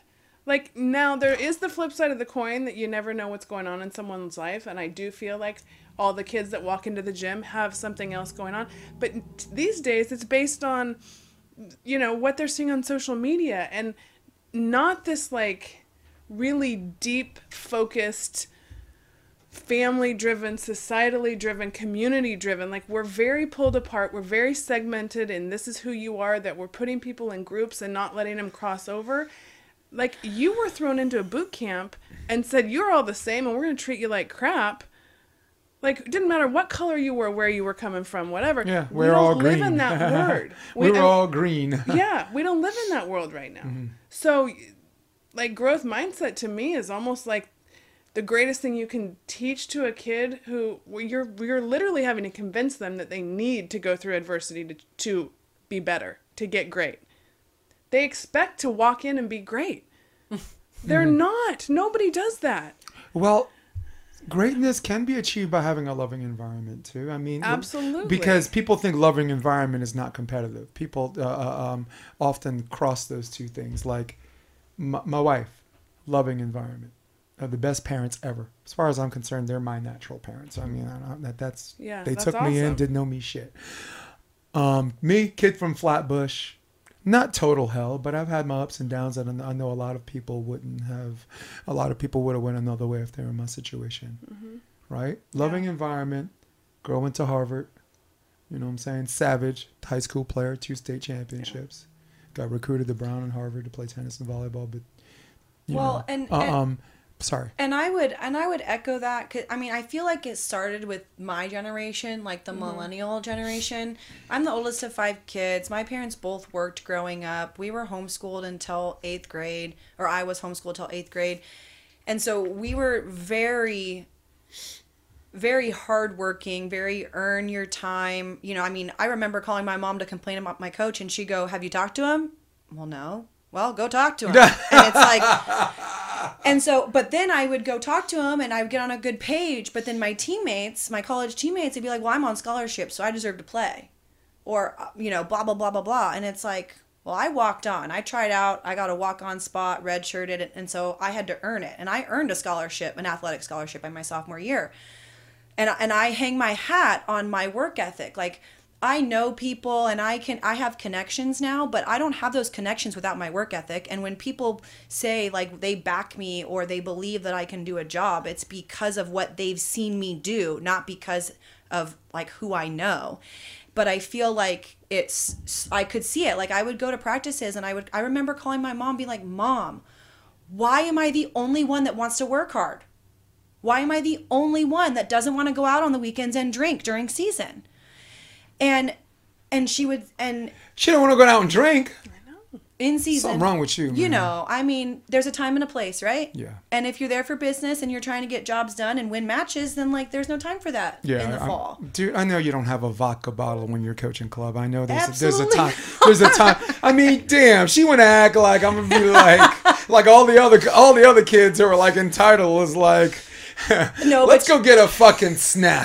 You bet on the road I'll have a bottle of wine in my room and I'll have it at the end of the day. Yeah. You know, not the whole bottle, but you know, a glass just to wind down. But But I started seeing it with my own generation and my teammates. And that's why, I mean, I don't have a lot of friends my age because I don't agree with their mentality or their lack of growth mindset. And now as a coach, I see it more and more with kids. They walk in and they're entitled and they believe that they're better than the next person because, you know, their mom or dad is so-and-so or they train with so-and-so. And it's like, okay, well, I respect all of those things. Mm-hmm. But I'm also going to take you for face value of what you show me in my practices, in my clinics, in my tryouts, and in matches. Because I take the athletes for where they're at and where I foresee them going based on the work they put in and the relationship we can build. Yeah, and that's the challenge for the coach, to create this environment. And Wendy, definitely chime in on this in a minute. To create an environment where everybody's the same. And it does start with hard work, all right? Let's just put this in perspective, all right? You did not get a scholarship. In fact, I'll look no further than you, all right? You did not get a scholarship. You had to do a bunch of things that earned you that scholarship, all right? There's a person that got a scholarship and they received that scholarship. Now, the thing that you two have in common is you're both on the same team, and the person on a scholarship didn't ask for that life. That's all they know. So empathy in this situation is not athletic. It's not gay. It's not transgender. Empathy is bisexual. It has to work both ways. And so if there's someone that's rich and they're entitled and they got that scholarship, they didn't ask to be in that situation either. They were trained and groomed in that situation where that's all they know too. And that's where you find this commonality. Your hard work and your work ethic and having a it makes one sound more noble than the other, but quite frankly, it is. It is more noble. Fuck it just is. All right. But the one thing you have in common is neither one of you asked for that situation, but you did what you had to do to get to where you are. Yeah. And if you can just take those differences and you can be like, all right, it's not where we were before to get to this situation. In order for us to be to progress, in order for us to flourish, in order for us to prosper, what are we going to do now? What do we do now? Right. That's been my life's philosophy. Because there's so many things, and Wendy, you can definitely talk about, because we have these conversations all the time about how you were raised, or maybe some bad shit you did or whatever that you chose to do, or just something that shapes who you are. It is important because it makes you understand who that person is now. But once you understand who that person is and they understand you, over time, the general respect makes that become less important, because the next question is, where do we go from here? Yeah. No, I mean, I think a couple things come in there. Perspective, like Ashley already mentioned, and empathy, like you just said. Both of those things run both ways. Like, you know, can you put yourself in someone else's shoes?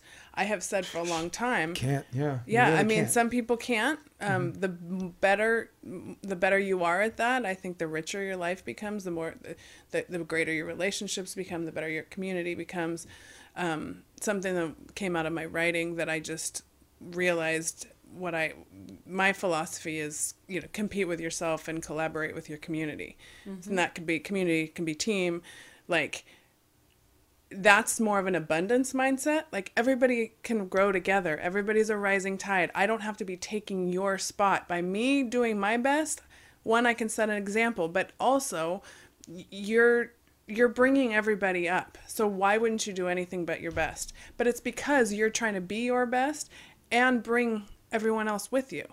So whatever that, the more you can encourage that kind of a mindset with a team or a community or a workplace or whatever, like, nobody has to cancel anyone out. Right. We're all just in a place where we're here to grow. So, you know, that's... rising tides lifts all ships, right? Exactly.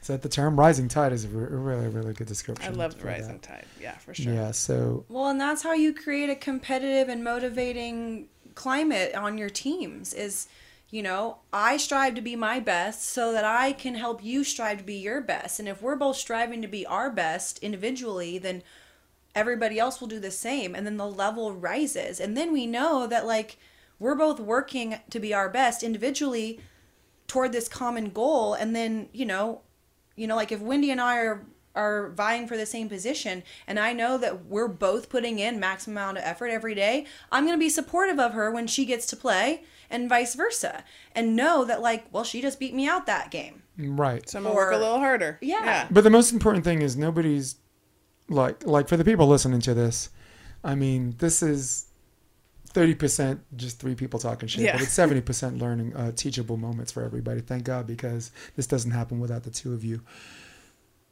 I'm not saying, and I don't think you are either, saying that you're not supposed to feel a particular way of the result. You just said you and Wendy are competing for a spot. They pick Wendy, but you still think you deserved it over her.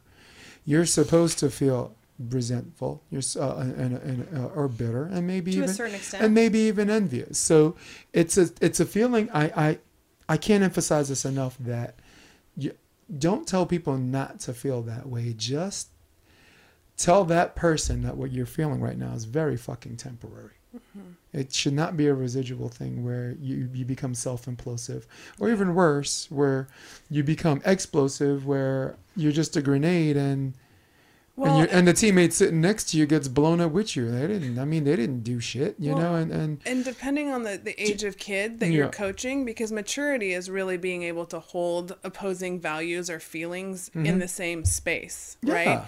When you're younger, that's really hard to do. But then again, you're also giving them that opportunity to start to learn to hold different emotions in the same space. Because if you don't, that's how they're going to be as an adult. All right? Look, are there any fucking proms? Here's a question, a rhetorical question. Are there any proms for fucking 30-year-olds? The answer is no. Unless you're me and you're like this returning adult student coming back to school at 33 years old, hitting on little girls, right? Hey, little girl, what's your name? So, all right. The point I'm trying to make, in high school, someone gets prom queen. She didn't deserve it. She's part of the good old boys or good old girls club. What kind of parent are you? Are you training your kid to fucking hate the prom queen? Yeah. Are you training your kid to hate the person who made her prom queen? And if you don't fucking train your kid right, you as an adult are going to get mad at people that get shit that you think you deserve. And that's where it becomes not productive. And that's where it becomes an anti-socially useless fucking waste of time. And I'm saying fuck a lot, aren't I? Just roll with it. I feel like Luke Skywalker doing a 2 Live Crew record. But that's weird, because I just came up with that now. No, that's a very good point. Because you're saying it depends on if it's kids and this and that. But when you were saying that, I'm like, Wendy, what the fuck are you talking about? There are adults that behave like that. But I'm like, no. Wendy's onto something here. Mm-hmm. Yeah, and adults like that probably because they never learned to hold. Yeah. And you have to start somewhere. Yes. And honestly, and if you train a kid like that, he creates a group contagion where the other kids feel like that. And now everybody hates the prom queen. Right. Who didn't ask for that shit. Yeah. Yeah. Or anybody, like a captain or a player or a coach or whoever. Like, it could be your boss. It could be a coworker. Like, if you can't a promotion at work, if you can't process the information with a growth mindset or like some perspective and empathy, even to go back to those key words, you know, I mean, because I would be jealous because I do think I'm better or whatever, but I also can say, well, I'll get it next time, or you know, or maybe I won't. Yeah, but I well, how's the saying go? Don't hate the player, hate the game, right? Is that how it works? Yeah. Look, Wendy, you know I'm not just a coach. I'm a color commentator. So you know it is perfectly natural for me to have resentment if I'm not asked to do certain commentating jobs where I know in my heart of hearts that you're good, Jay. Yeah, and the feedback says that what too. You do. Fuck that. Yeah. I'll say that about myself only because of voluntary feedback. Yeah. There's a certain way people give you feedback that's is real and authentic, and it's not phony. Yeah. Because no one's gonna message you. Dude, nobody's got an encyclopedia, a volleyball encyclopedia in their head. But nobody's gonna like wake up like Facebook Messenger you something that's thoughtful and well thought out, and and I have nothing to give to that person. That the praise that the feedback is real. Yeah. Right. Because they have nothing to gain or lose by just saying that. you know, and they're not saying that just to be nice because I'm not there. So yeah, I know about those challenges. And I find myself not involuntarily, because I choose to say these things. I choose the words that come out of my mouth, so I won't say involuntary. But I do choose to have fun and tease certain people. You do. Who get that. I mean, I sound like this is code for teasing Kevin Barnett, but right? Doesn't it sound like I'm doing that? But I'm not doing that because I've already said my piece. Like, Barnett's the king of indoor, and he takes you on that journey. He's an amazing indoor guy, and you have these bios you never knew about someone, and then you hear him on the beach, and you're just like, fuck me, you know? I did tell him that. I didn't say that I hated him. I just said, you know. I said, you're not one of my favorite commentators, but I want you to hear it from me because I like you. Right. And it's better that you hear it from me than for me to be like, oh, how you doing? And then I sound like I'm saying all this bad shit behind your back. So, you know, what's my number one rule, right? My like or dislike for someone doesn't affect my critical thinking skills. Yeah. Yep. So that is maturity as well. Shoot. So what, dude, you on Wendy's, she's like, who, me? You on Wendy's Optimists Journal last week. And yeah. Wendy called me last week and she said just before she gets in the car, she lost her volleyball job. Well, do you want to talk about that shit or we want to skip that? Because I actually left a big gap, a beat where we could just cut that part off. This is good. We can cut that off later. Let's do that. Yeah, let's do that. I'll tell you off air. All right, cool. Nice. Well, good. Then we'll let this part run because we'll let this part run and categorize that as not everybody's business. It's, yeah. I only wanted to know because I heard a little bit of it and I was thinking it'd be a teachable moment for employers, employees, and this and that and how they relate to whatever. But fuck that. It's not. You have to live here. It's still very, all right, you have to live here. Very new. Yeah. And somewhere down the road, I will be ready to speak publicly and freely about it. But right now, it's not that time. All right, cool. Because I'm still ingrained there. No, and I'm not looking for clicks. I'm just looking for a teachable moment. I would never, I have never, nor will I ever do that for the sake of. Well, and I love teachable moments too. And again, like I've told Wendy, you know, the biggest teachable moment for me in this, you know, is twofold. It's one, like Wendy started the podcast and said, like, you know, if you're happy with something as a parent, make sure you voice that happiness. Because, I mean, I forget what the number is, but you are way more likely to complain about something or be negative about something than you are to be, like, positive about a review, a service, or whatever. So that's the biggest thing. And then the other thing is just communicate directly with the source. Yeah. Communicate directly with the source. Right. Because through this whole thing, I've still been kept in the dark with some things. Yeah. Isn't that how we started the podcast with me, with Facebook? Yeah. Yeah.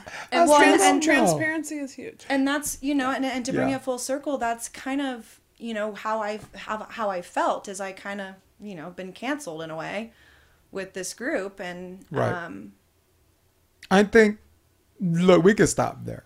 Yeah. We could definitely stop there. Again, you for two reasons. One, nobody, even if you're right, nobody wants to be that person because you want people to work with you and you want to work with them, and it's immature, but people think that way anyway.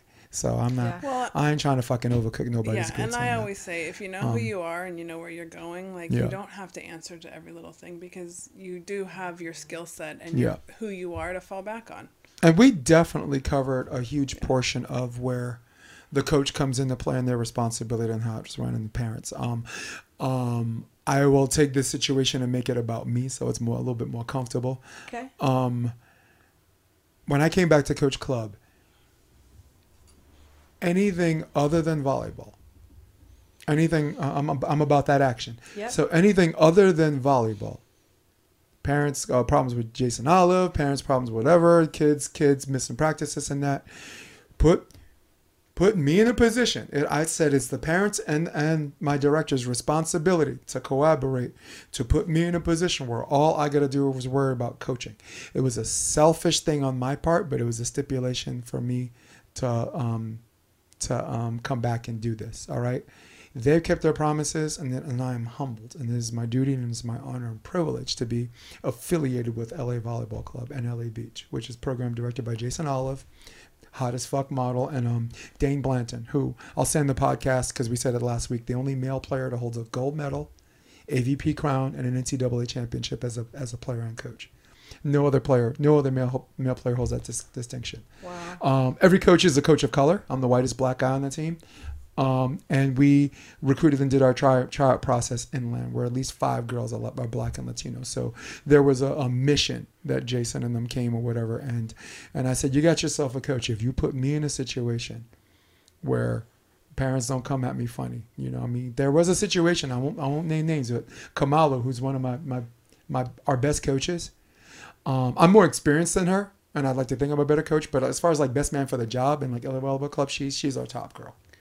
She's mad young, 24 years old, and she had a parent follow her into the parking lot, which is like really fucking threatening, you know, because parents yelling and doing all that stuff, and that's a woman, and she's young, and you don't fucking do that, you know. No. And then when someone's, you know, then well, I've had situations with parents like where a kid's been, you know, pulled off my team or they've decided not to participate, and 3 years later the mom goes, well, if I would have known that you were this nice 3 years ago, you probably could have talked me into keeping my daughter on your team. And I'm like, okay, you know, and then there's situations where like I'm getting yelled at, like berated in the middle of a venue in a lunchroom where everybody is hearing and everybody is seeing, and I'm not even the head coach. No. But I'm, you know, whatever, the scapegoat in that moment. And I just was like, I understand. You know, and luckily I had gotten to a place of maturity where I wasn't taking it personal in that moment. But I said, you know, your kid is outside crying. Oh, how can you not if you love your work? I'm going to go take care of her and we can hash this out later. But, you know, Scott says it beautifully. He talks about, you know, he says in his pre-parent meetings, he used to ask the questions like, all right, do I have any doctors in the room? And people raise their hand. I'm a doctor. Okay. So you're a doctor and you're in the surgical room. Am I going to tell you where to cut on a patient? No, because you're the doctor, not me. Mm-hmm. Okay. My kid is on your table. My kid is on your table in the surgical room. Am I going to tell you, because it's my kid, where to cut? No, because that's your job. Mm-hmm. So let the coaches coach. And if it's psychological, mental, emotional, physical abuse, by all means, wave the red flag.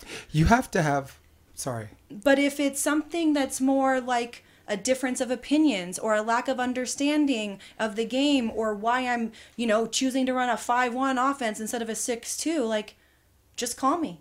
Yeah. We can talk about it. I have no problem having a 10-minute conversation with you about why I did A, B, and C. And again, you may or may not agree, but at least you've given me the opportunity to communicate to you why. Yeah. You got to have the coaches stare. You're young. So when a parent says they want to talk to you, you have to have a look that it's not like I'm ready for you, where you're like defensive, and at the same time it looks like if a parent has a Sherman Tank personality, and the look is this. Yeah. I'm telling you, they calm the fuck down. Yeah. Really, really, really quick. Mm-hmm. You know, and you got to have that look, because what happened to you in that lunch thing is something like the old Jason would have lost his mind, and it would have been a whole show. But man, you could. So do you think there's a double standard between female and male coaches? Fuck yeah. Fuck yeah. If I cry because we lost, I want it for the team. But if a female cries when she loses, she's gone all soft. I mean, we wanted this. Yeah. We wanted to talk about that. If a female is tough, or she raises her voice, or she's got a little fire. If a guy's tough and emotional, he cares about the sport. And when a woman does it, he lost her mind. How about the situation where Serena lost her shit against Osaka, right? About the referee. Serena was wrong. Yeah. Okay? And people could have just said Serena was wrong. But I put out a video of Karch Karai. Like the ref called a block on a touch, and they called 4 hits when he tried to hit it. And the next play they lost, and Karch went to the referee's chair in the net and ripped the entire system down. The match is already over. Video. And the dude the ref jumped off the ladder, and everybody's like, oh man, Karch is mad and this and that. And I'm like, What you mean coach is mad? That motherfucker should be in jail for some shit like that. It's on YouTube. Yeah. And you don't get to that top level without having that intensity, by the way. And I use them. It can be used. But I use them as an example is because Karch is noted as the greatest player of all time, indoor and beach, right? Serena's noticed probably top 2, top 1 or whatever. Steffi Graf, for whatever. So, but there is a double standard. See the movie G.I. Jane? I have not. No, excellent movie. Give you a tip, okay? On my to-do list. I'll give you a tip. The younger, the dumber the name, the better the movie. Right?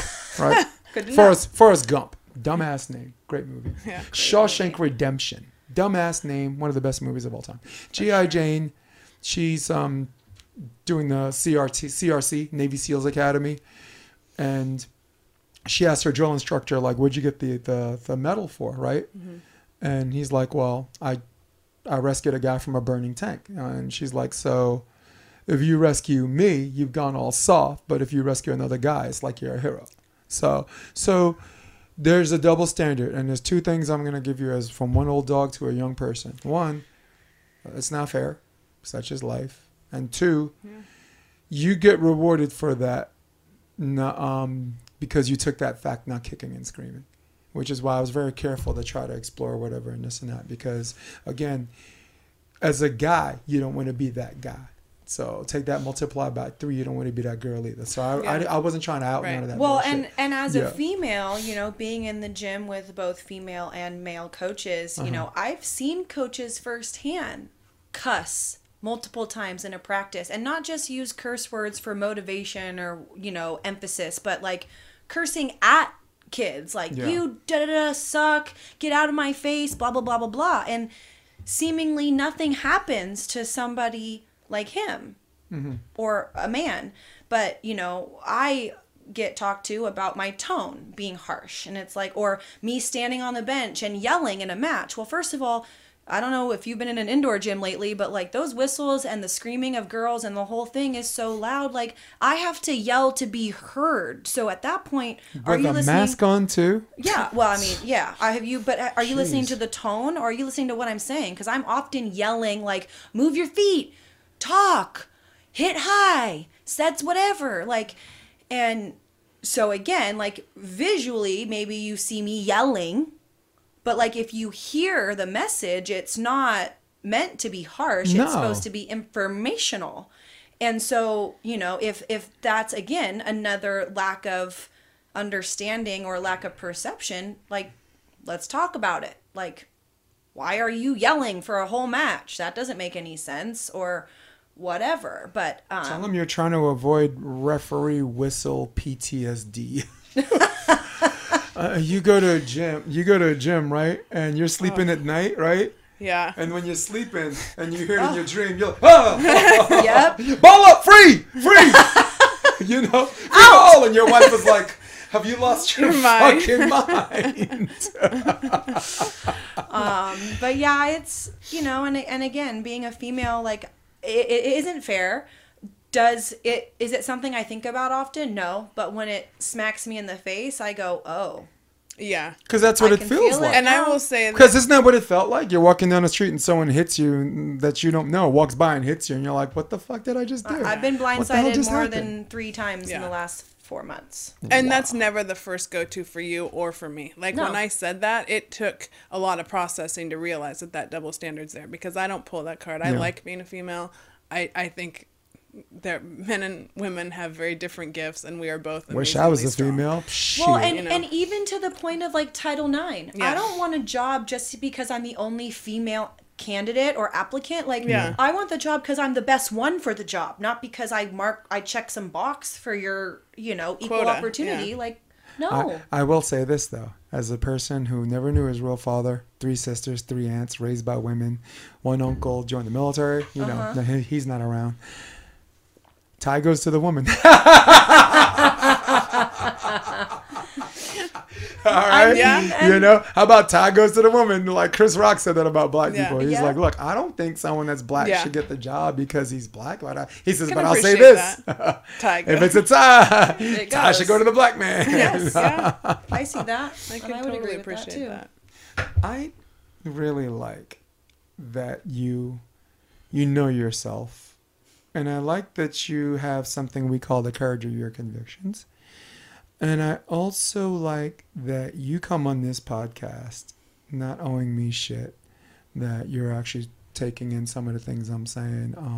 To me, it just shows that you know that you as a human being, well, we all as human beings, but you specifically, are true to form with your growth mindset.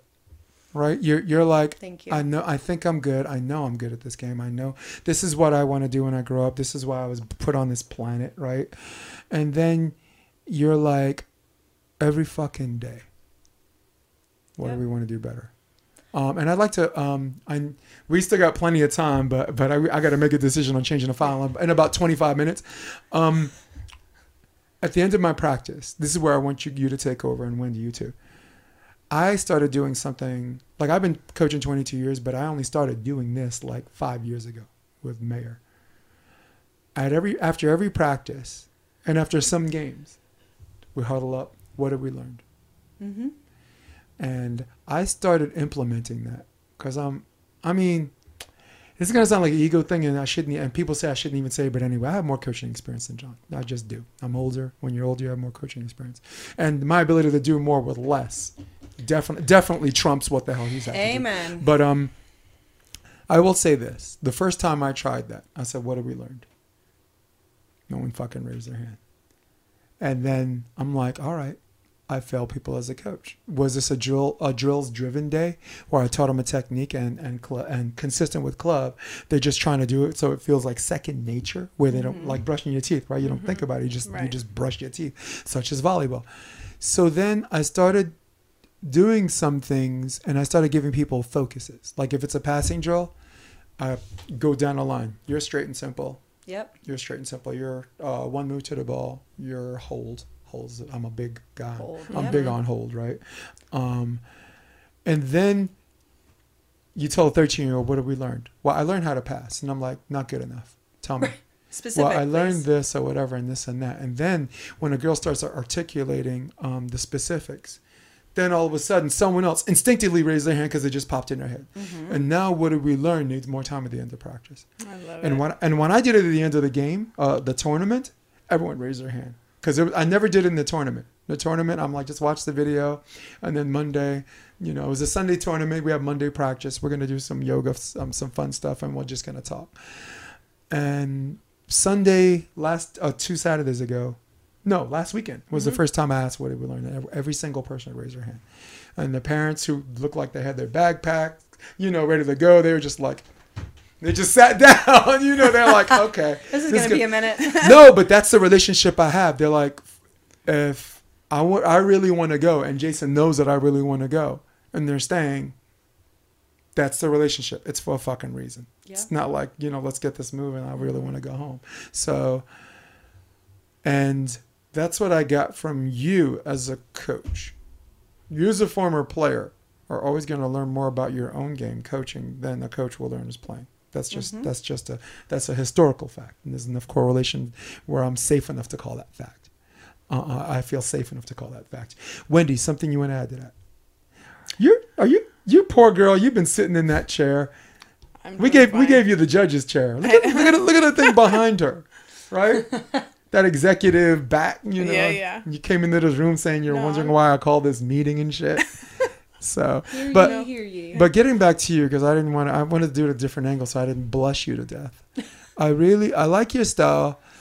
I like where you're secure in what you know and where you feel right. But at the same time, I wasn't sure if you're the kind of person that left room to see how it was wrong at a certain level. Because at some point, we all got to have that coming to Jesus moment. But I didn't know what level and how much of that, as far as constructive criticism is to take. But it seems that's the story of your life. I would second that. Constructive criticism is the story of your fucking life. Yeah. Yeah. I would agree. I mean, And you came out all right. I think so. I mean, it's taken me a long time. You're even cute. Oh, thanks. I try. Not like monkeys and babies cute. I mean, no, you're cute.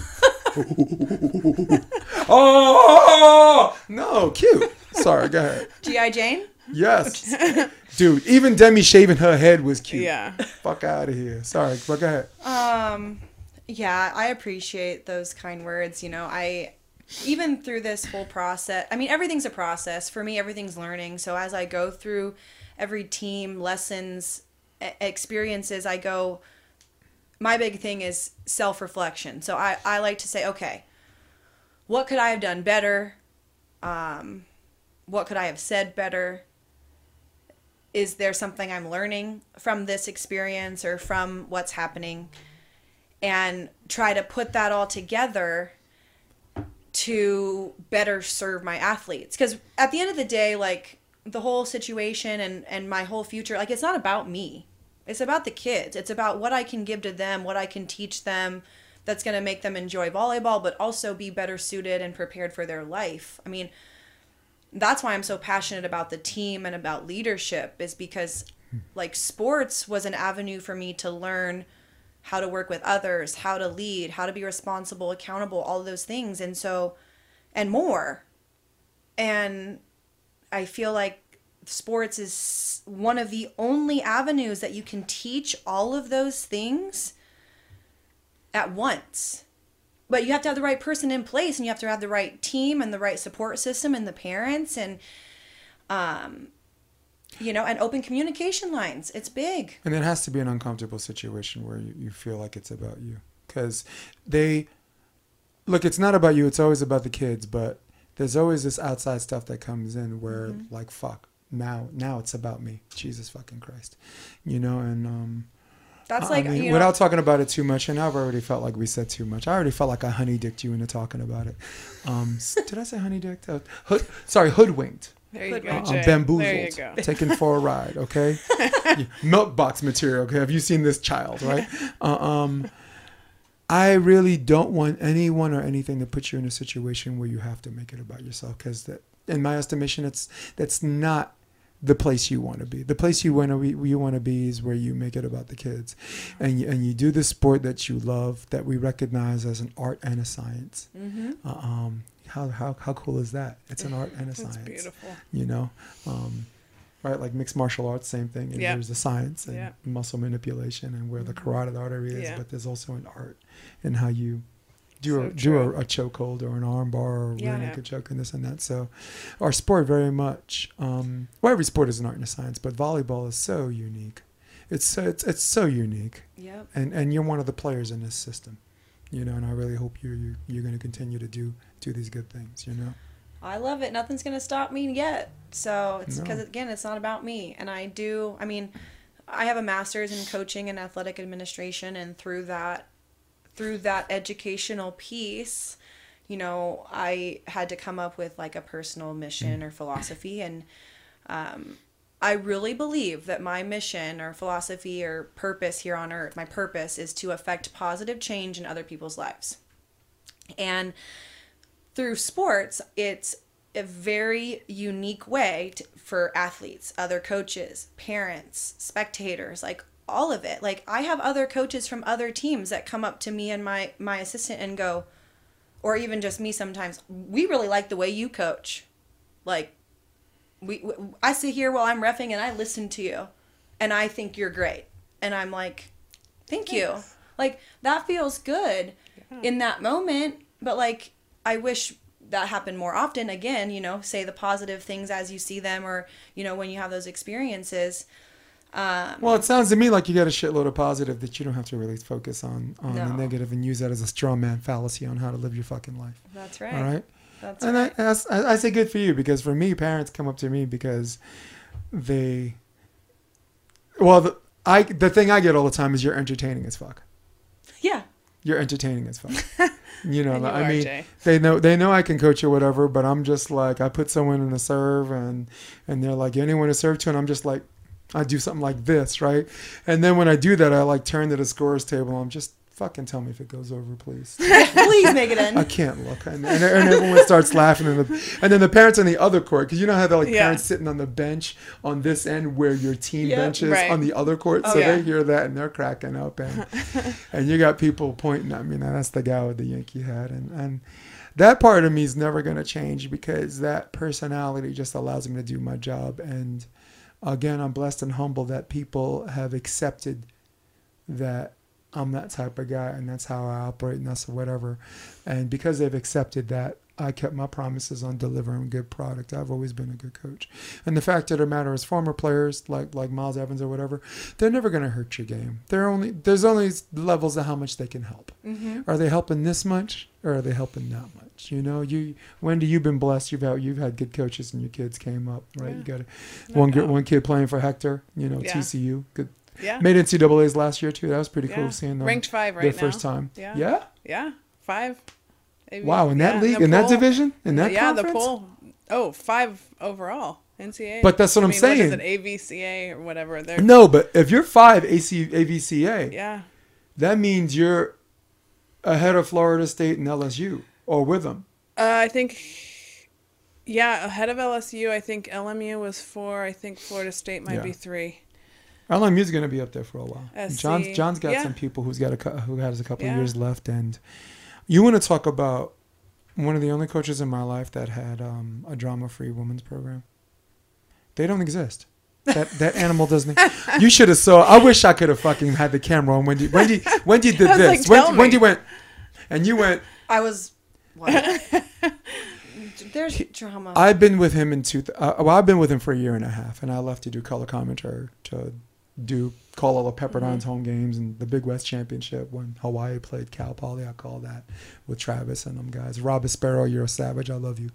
Went an entire year, and it was such a great environment that all of the women got together and said, "John, I've never had an environment where there wasn't some girl drama." That's and awesome. Some of the girls admitted, like, "Look, I've had drama, and retrospectively, it was probably because of me." And I think it's because the whole thought of disappointing that man, one of the nicest guys you ever met in your life, and having to look him in the face, knowing that you let him down, you'll fucking cry. You'll fucking cry if you let John Mayer down. You can't let John Mayer down. And he created this environment where don't disappoint each other. Don't disappoint a coaching staff. Let's pick each other up. And that's 10 times important for women's volleyball. And we said this numerous times on the podcast. Yeah. You create an environment where there's this sisterhood where they just pick each other up. You create this environment where you don't say or do anything to an individual player that makes her look alienated in front of the team. You create an environment where you can create tough love. And even in the event of tough love, the girls are like, let's go. We got your back. You know, let's do this. And the girls kind of make it about them. Because we're not machines. We're people. Yeah. I'm going to have some moments where I'm like, over there. You know, out of rotation points. Those are easy. We're not giving up these easy points. And that is an example of me these days snapping. I've been significantly worse. But the environment is already set up on the sisterhood where they're just like, hey, 2 girls are like, next play. You know, it's not that we're saying fuck that guy or forget the coach, but it's like, hey, he's right, and what do we do now? Yeah. And it took me years to get this fucking formula. I'm a 22-year coach. I'm a 22-year indoor coach, and it took me years to get this formula. And I hope that you continue to create environments and recreate environments where the kids want to come to practice and they can't wait. And the kid comes up to you is like, I couldn't sleep last night. You know, I tried to sleep, and my head's on the pillow and the volleyball's in front of me, and all I want to do is fucking come back to practice. You know how good that makes you feel good as a coach? It makes me feel so good. In fact, I have a kid that's on my team this year who, you know, we have practice Monday, Wednesday, Saturday, and then she comes to CPA facility where I do private lessons on Tuesdays and Thursdays. And then there was one Friday we had a practice, and she goes, "Coach, I'm going to see you 6 days in a row this week. Like, da-da-da-da-da." And she's all excited about it. And I'm like, okay, if you're excited about it, I'm excited about it. Let's go. And, it's good because, you know, you're an extension of their support system as a coach, right? And so if they're happy to come see you because you make them feel good or because they enjoy the sport, then that's what matters. It's not about like the parents that like you or don't like you, or the kids that do or don't like you, or the wins and the losses. Like, it's about how you make the kids feel. And it's about what you can teach them and give to them that, makes their life more enjoyable now and later. To a point where they're saying, bring it on. Like, if a kid told me they have to see me 6 days a week, you know what I tell her? I'm like, you get what you want. Just make sure you want what you get. And if I did my job, she's like, bring it on, coach. Yeah. I'm ready. Yep. I'm not trying to make you cry, but I have to say this before I go. This is who you are. Yeah. Yep. Do you hear what I just told you? This is who I am. This is who you are. This is what you're about. This is who you are as a person. Thanks. And it's beautiful. Thank you. It's absolutely beautiful. Thanks. Appreciate that. Through everything, people who know me, and hopefully that comes through on this podcast as well, like, I am fully transparent. What you see is what you get. And I could be a little bit rough around the edges. I've been called abrasive. I've been called harsh. But, like, it comes from a good place. I want what's best for the kids. I want to do my best for them. And as hard as I am on kids or parents or my assistant coaches, like, you bet your butt, I'm harder on myself when I go home and I look in the mirror and I sit on my couch and I go, okay, did I do that day right? Did I do that match right? Did I make those subs in the right time? Did I do right by everyone from player 1 to 13? Mm-hmm. Like, I am harder on myself than anybody. I've always been that way. Always. Before we get out of here, give me one story or a particular play or two plays that at the end of the game made the parents look at you like this, like, I'll give you an example. I'll go first. Okay. We lost a chance to compete in gold for a bit, so we're at silver, and some of the kids, they're a little crass about that shit. So we are in a situation where it's game 3, and it's to win silver because you want to leave winners, right? If you're going to play silver, bronze or whatever, you want to leave winners. So we're at 14-13, and they're asking for a sub, and for some reason, I looked at on my bench, and at the end of the bench in my 17s group is a 15-year-old. This is the group that I had Jesse and those guys, which Fallon, a lot of the kids left. They left. So one or two of the kids left Fallon to play for me, but so I had a bunch of savages, but I had a 15 that wanted to play 17s. And at the end of the bench is this kid looking at me from the bench, and I'm like, go in and serve. He did not play the entire day. He's not warm. He's not fucking hot. He's cold as fuck. And we're up 14-13. And the parents go like this. Right? So, and I said, look, just look at the spot you want to serve. And once you see the spot, look at the ball, jump, float. Just hit, swing through. Have a good time. So he goes in the game. And the people blocking didn't know. They're just, right? They're locked in. They're looking at. And this kid doesn't jump float. He doesn't keep it safe. He fucking tosses the ball, right? Like a jump serve. Oh. Top spin serve, side spin, and he swings and it hits this part of his hand, right? Oh no. And his wrist away goes position 5 and 4, clean ace. The guy trying to pass the ball dives and doesn't touch it. A guy tries to dive and touch the ball. That's how this fucking serve was. And we won the game. And the parents looked at me like, the father who's been watching every game, who knew his kid wasn't going to get a bunch of playing time, that kind of had, hey, do you know my son was good? You know my son got all the touches 15 and this and that. So the father looked at me and goes, and I just go like that. And then another father just says, you got fucking balls, man. You got big balls. So that was a moment where the parents looked at me and did the metaphorical, but in this case, physical nod. Do you have a memory? Because we didn't get a chance to talk about some of the fun stories. And Wendy, thanks for joining, for chilling with us. No, I love it. Give me something before you leave. Jeez. Well, I like to think I'm a genius more often than I'm not. That's a start. Any moments? Can you think was of there anything you've seen? I only have my own kids' moments. So, was there a particular play you told them to run in practice that they never thought to run in the game, and when it worked in the game, was there a look that they shot you or the parents or whatever? Not a specific look, but over the last 3 years or so, I've been blessed with the challenge of not having middles. I mean, because middles is such a hard position. People don't know how to teach it well. Kids don't want to play it because it's not the glory position. I mean, I was a middle. I get it. Okay. Me too. Now, I took more pride in it than most kids, but, you know, it is what it is. But, so I've had to, for the last 3 years, come up with this lineup, like playing Moneyball, like Brad Pitt's Moneyball, where it ended up being a 4-2 with setters out of the middle front. And, fuck it. Yeah, why not? You know, and we're just like, okay, we're going to put 4 hitters on the floor. We're going to commit block on a good pass. Otherwise, my setter's going to pull to tip coverage, and we're going one-on-one. Pin to pin. Pin to pin. And at least we're going to get some one-on-one opportunities because the middle blocker's not going to know what to do, and then that opens up a dump maybe. Like, the opportunities are endless. Well, I had a kid walk away from the team because of it. I had another, parent that was on me like the whole season about it. But that took that team over 2 years. It took them from ranked 35th in Southern California to top 15 by the time I was done. Till they hit the brick wall. Yeah. And then, well, until they hit the physicality where, like, there were middles that no matter how tough we served or no matter what, like, we're getting it shoved down our throat back. All right. So we're just big. But you don't have a moment?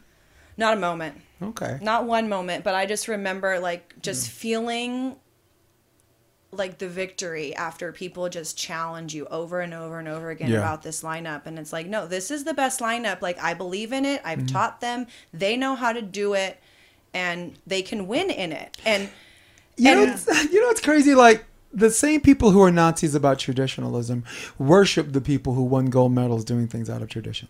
All right? Yeah. Crazy. Gold medal in 1984. Steve Timmons wasn't an opposite. He had to play middle. Pat Powers is opposite. They had to do that, right? In order for Karch Karai to win a second gold medal in 1988, they had to beat Brazil to get to the finals against the Soviet Union. So Karch had to block Andres Tejera. So when he was front row, Jeff Stork, who's the setter, had to block this way. And on transition, Jeff Stork played outside hitter, and Karch blocked. The shorter guy had to block. So they had to do things out of tradition just to make it to the gold medal. And of course, when you beat the Soviet Union, that's it, because the Soviet Union basically is a whole bunch of countries. That's a rock star team. So and the first year we did that 4-2 was the year I coached. Kate was on that team. Well, Kate was on that team, but the first time I ever did it was in AAUs with Lauren. Oh, because all of our medals went down with sprained ankles, my daughter being one of them. Lauren went down with a sprained ankle on day 2, and then the second starting medal went down with a sprained ankle on day 3. Going into day 4, we had not dropped a set. Our team had not dropped a set, and she went down in the middle of a match, and so I was not even the head coach. I was the assistant at this time, and I looked over at Stuart, and I said, Stuart, put the lefty in. Put our little DS Libero lefty. Her name was Gio. Put her in the middle. Put the setter in the middle and have her hit on the right. Lefty on the right. Done. That's it. And we ended up winning. Well, Lauren ended up playing the championship point. Is there like what's your IG handle and all that stuff, so people want to get to know more about you and invade your private life? You can find me on Instagram at Coach Ashley C. That's my coaching Instagram, and then I have a personal one, but I don't remember what that is off the top of my head. I currently coach at SCVC. I do private lessons and classes at CPA Facility. And yeah, I'm in the community, and you can say what you're doing with me. And I'm currently also working with Wendy with her new company, Be Better with Wendy Jones. I'm personal. I didn't know that. I'm working as a personal assistant and content coordinator. So I'm helping her kind of get things organized and get that business off and running, because I believe in it wholeheartedly. I'm gonna give you a ride. And excited about that. Yeah. So all right. So good. That's all I got. So listen, Wendy might love you guys and Ashley might love you guys, but me, I don't love you. In fact, I can't stand any of you motherfuckers. In fact, we are out of here. All right. So for all of you at home, for all of you on your iPad, for all of you on your iPhones, for all of you on the lunch line at Starbucks, for all of you on your Droid, for all of you on your desktop, who runs the world? Old school. That is Ashley Clark. That is Wendy Jones. I am Jason DeBeas. We're going to hit my music, and we are out of here. Love you to pieces. I was kidding. Come check out the Option Podcast on optionvb.com. It's also available on iTunes and Spotify, and on YouTube under the NY Varsity Sports handle. You're going to love what you hear. Okay, let me tell Chris.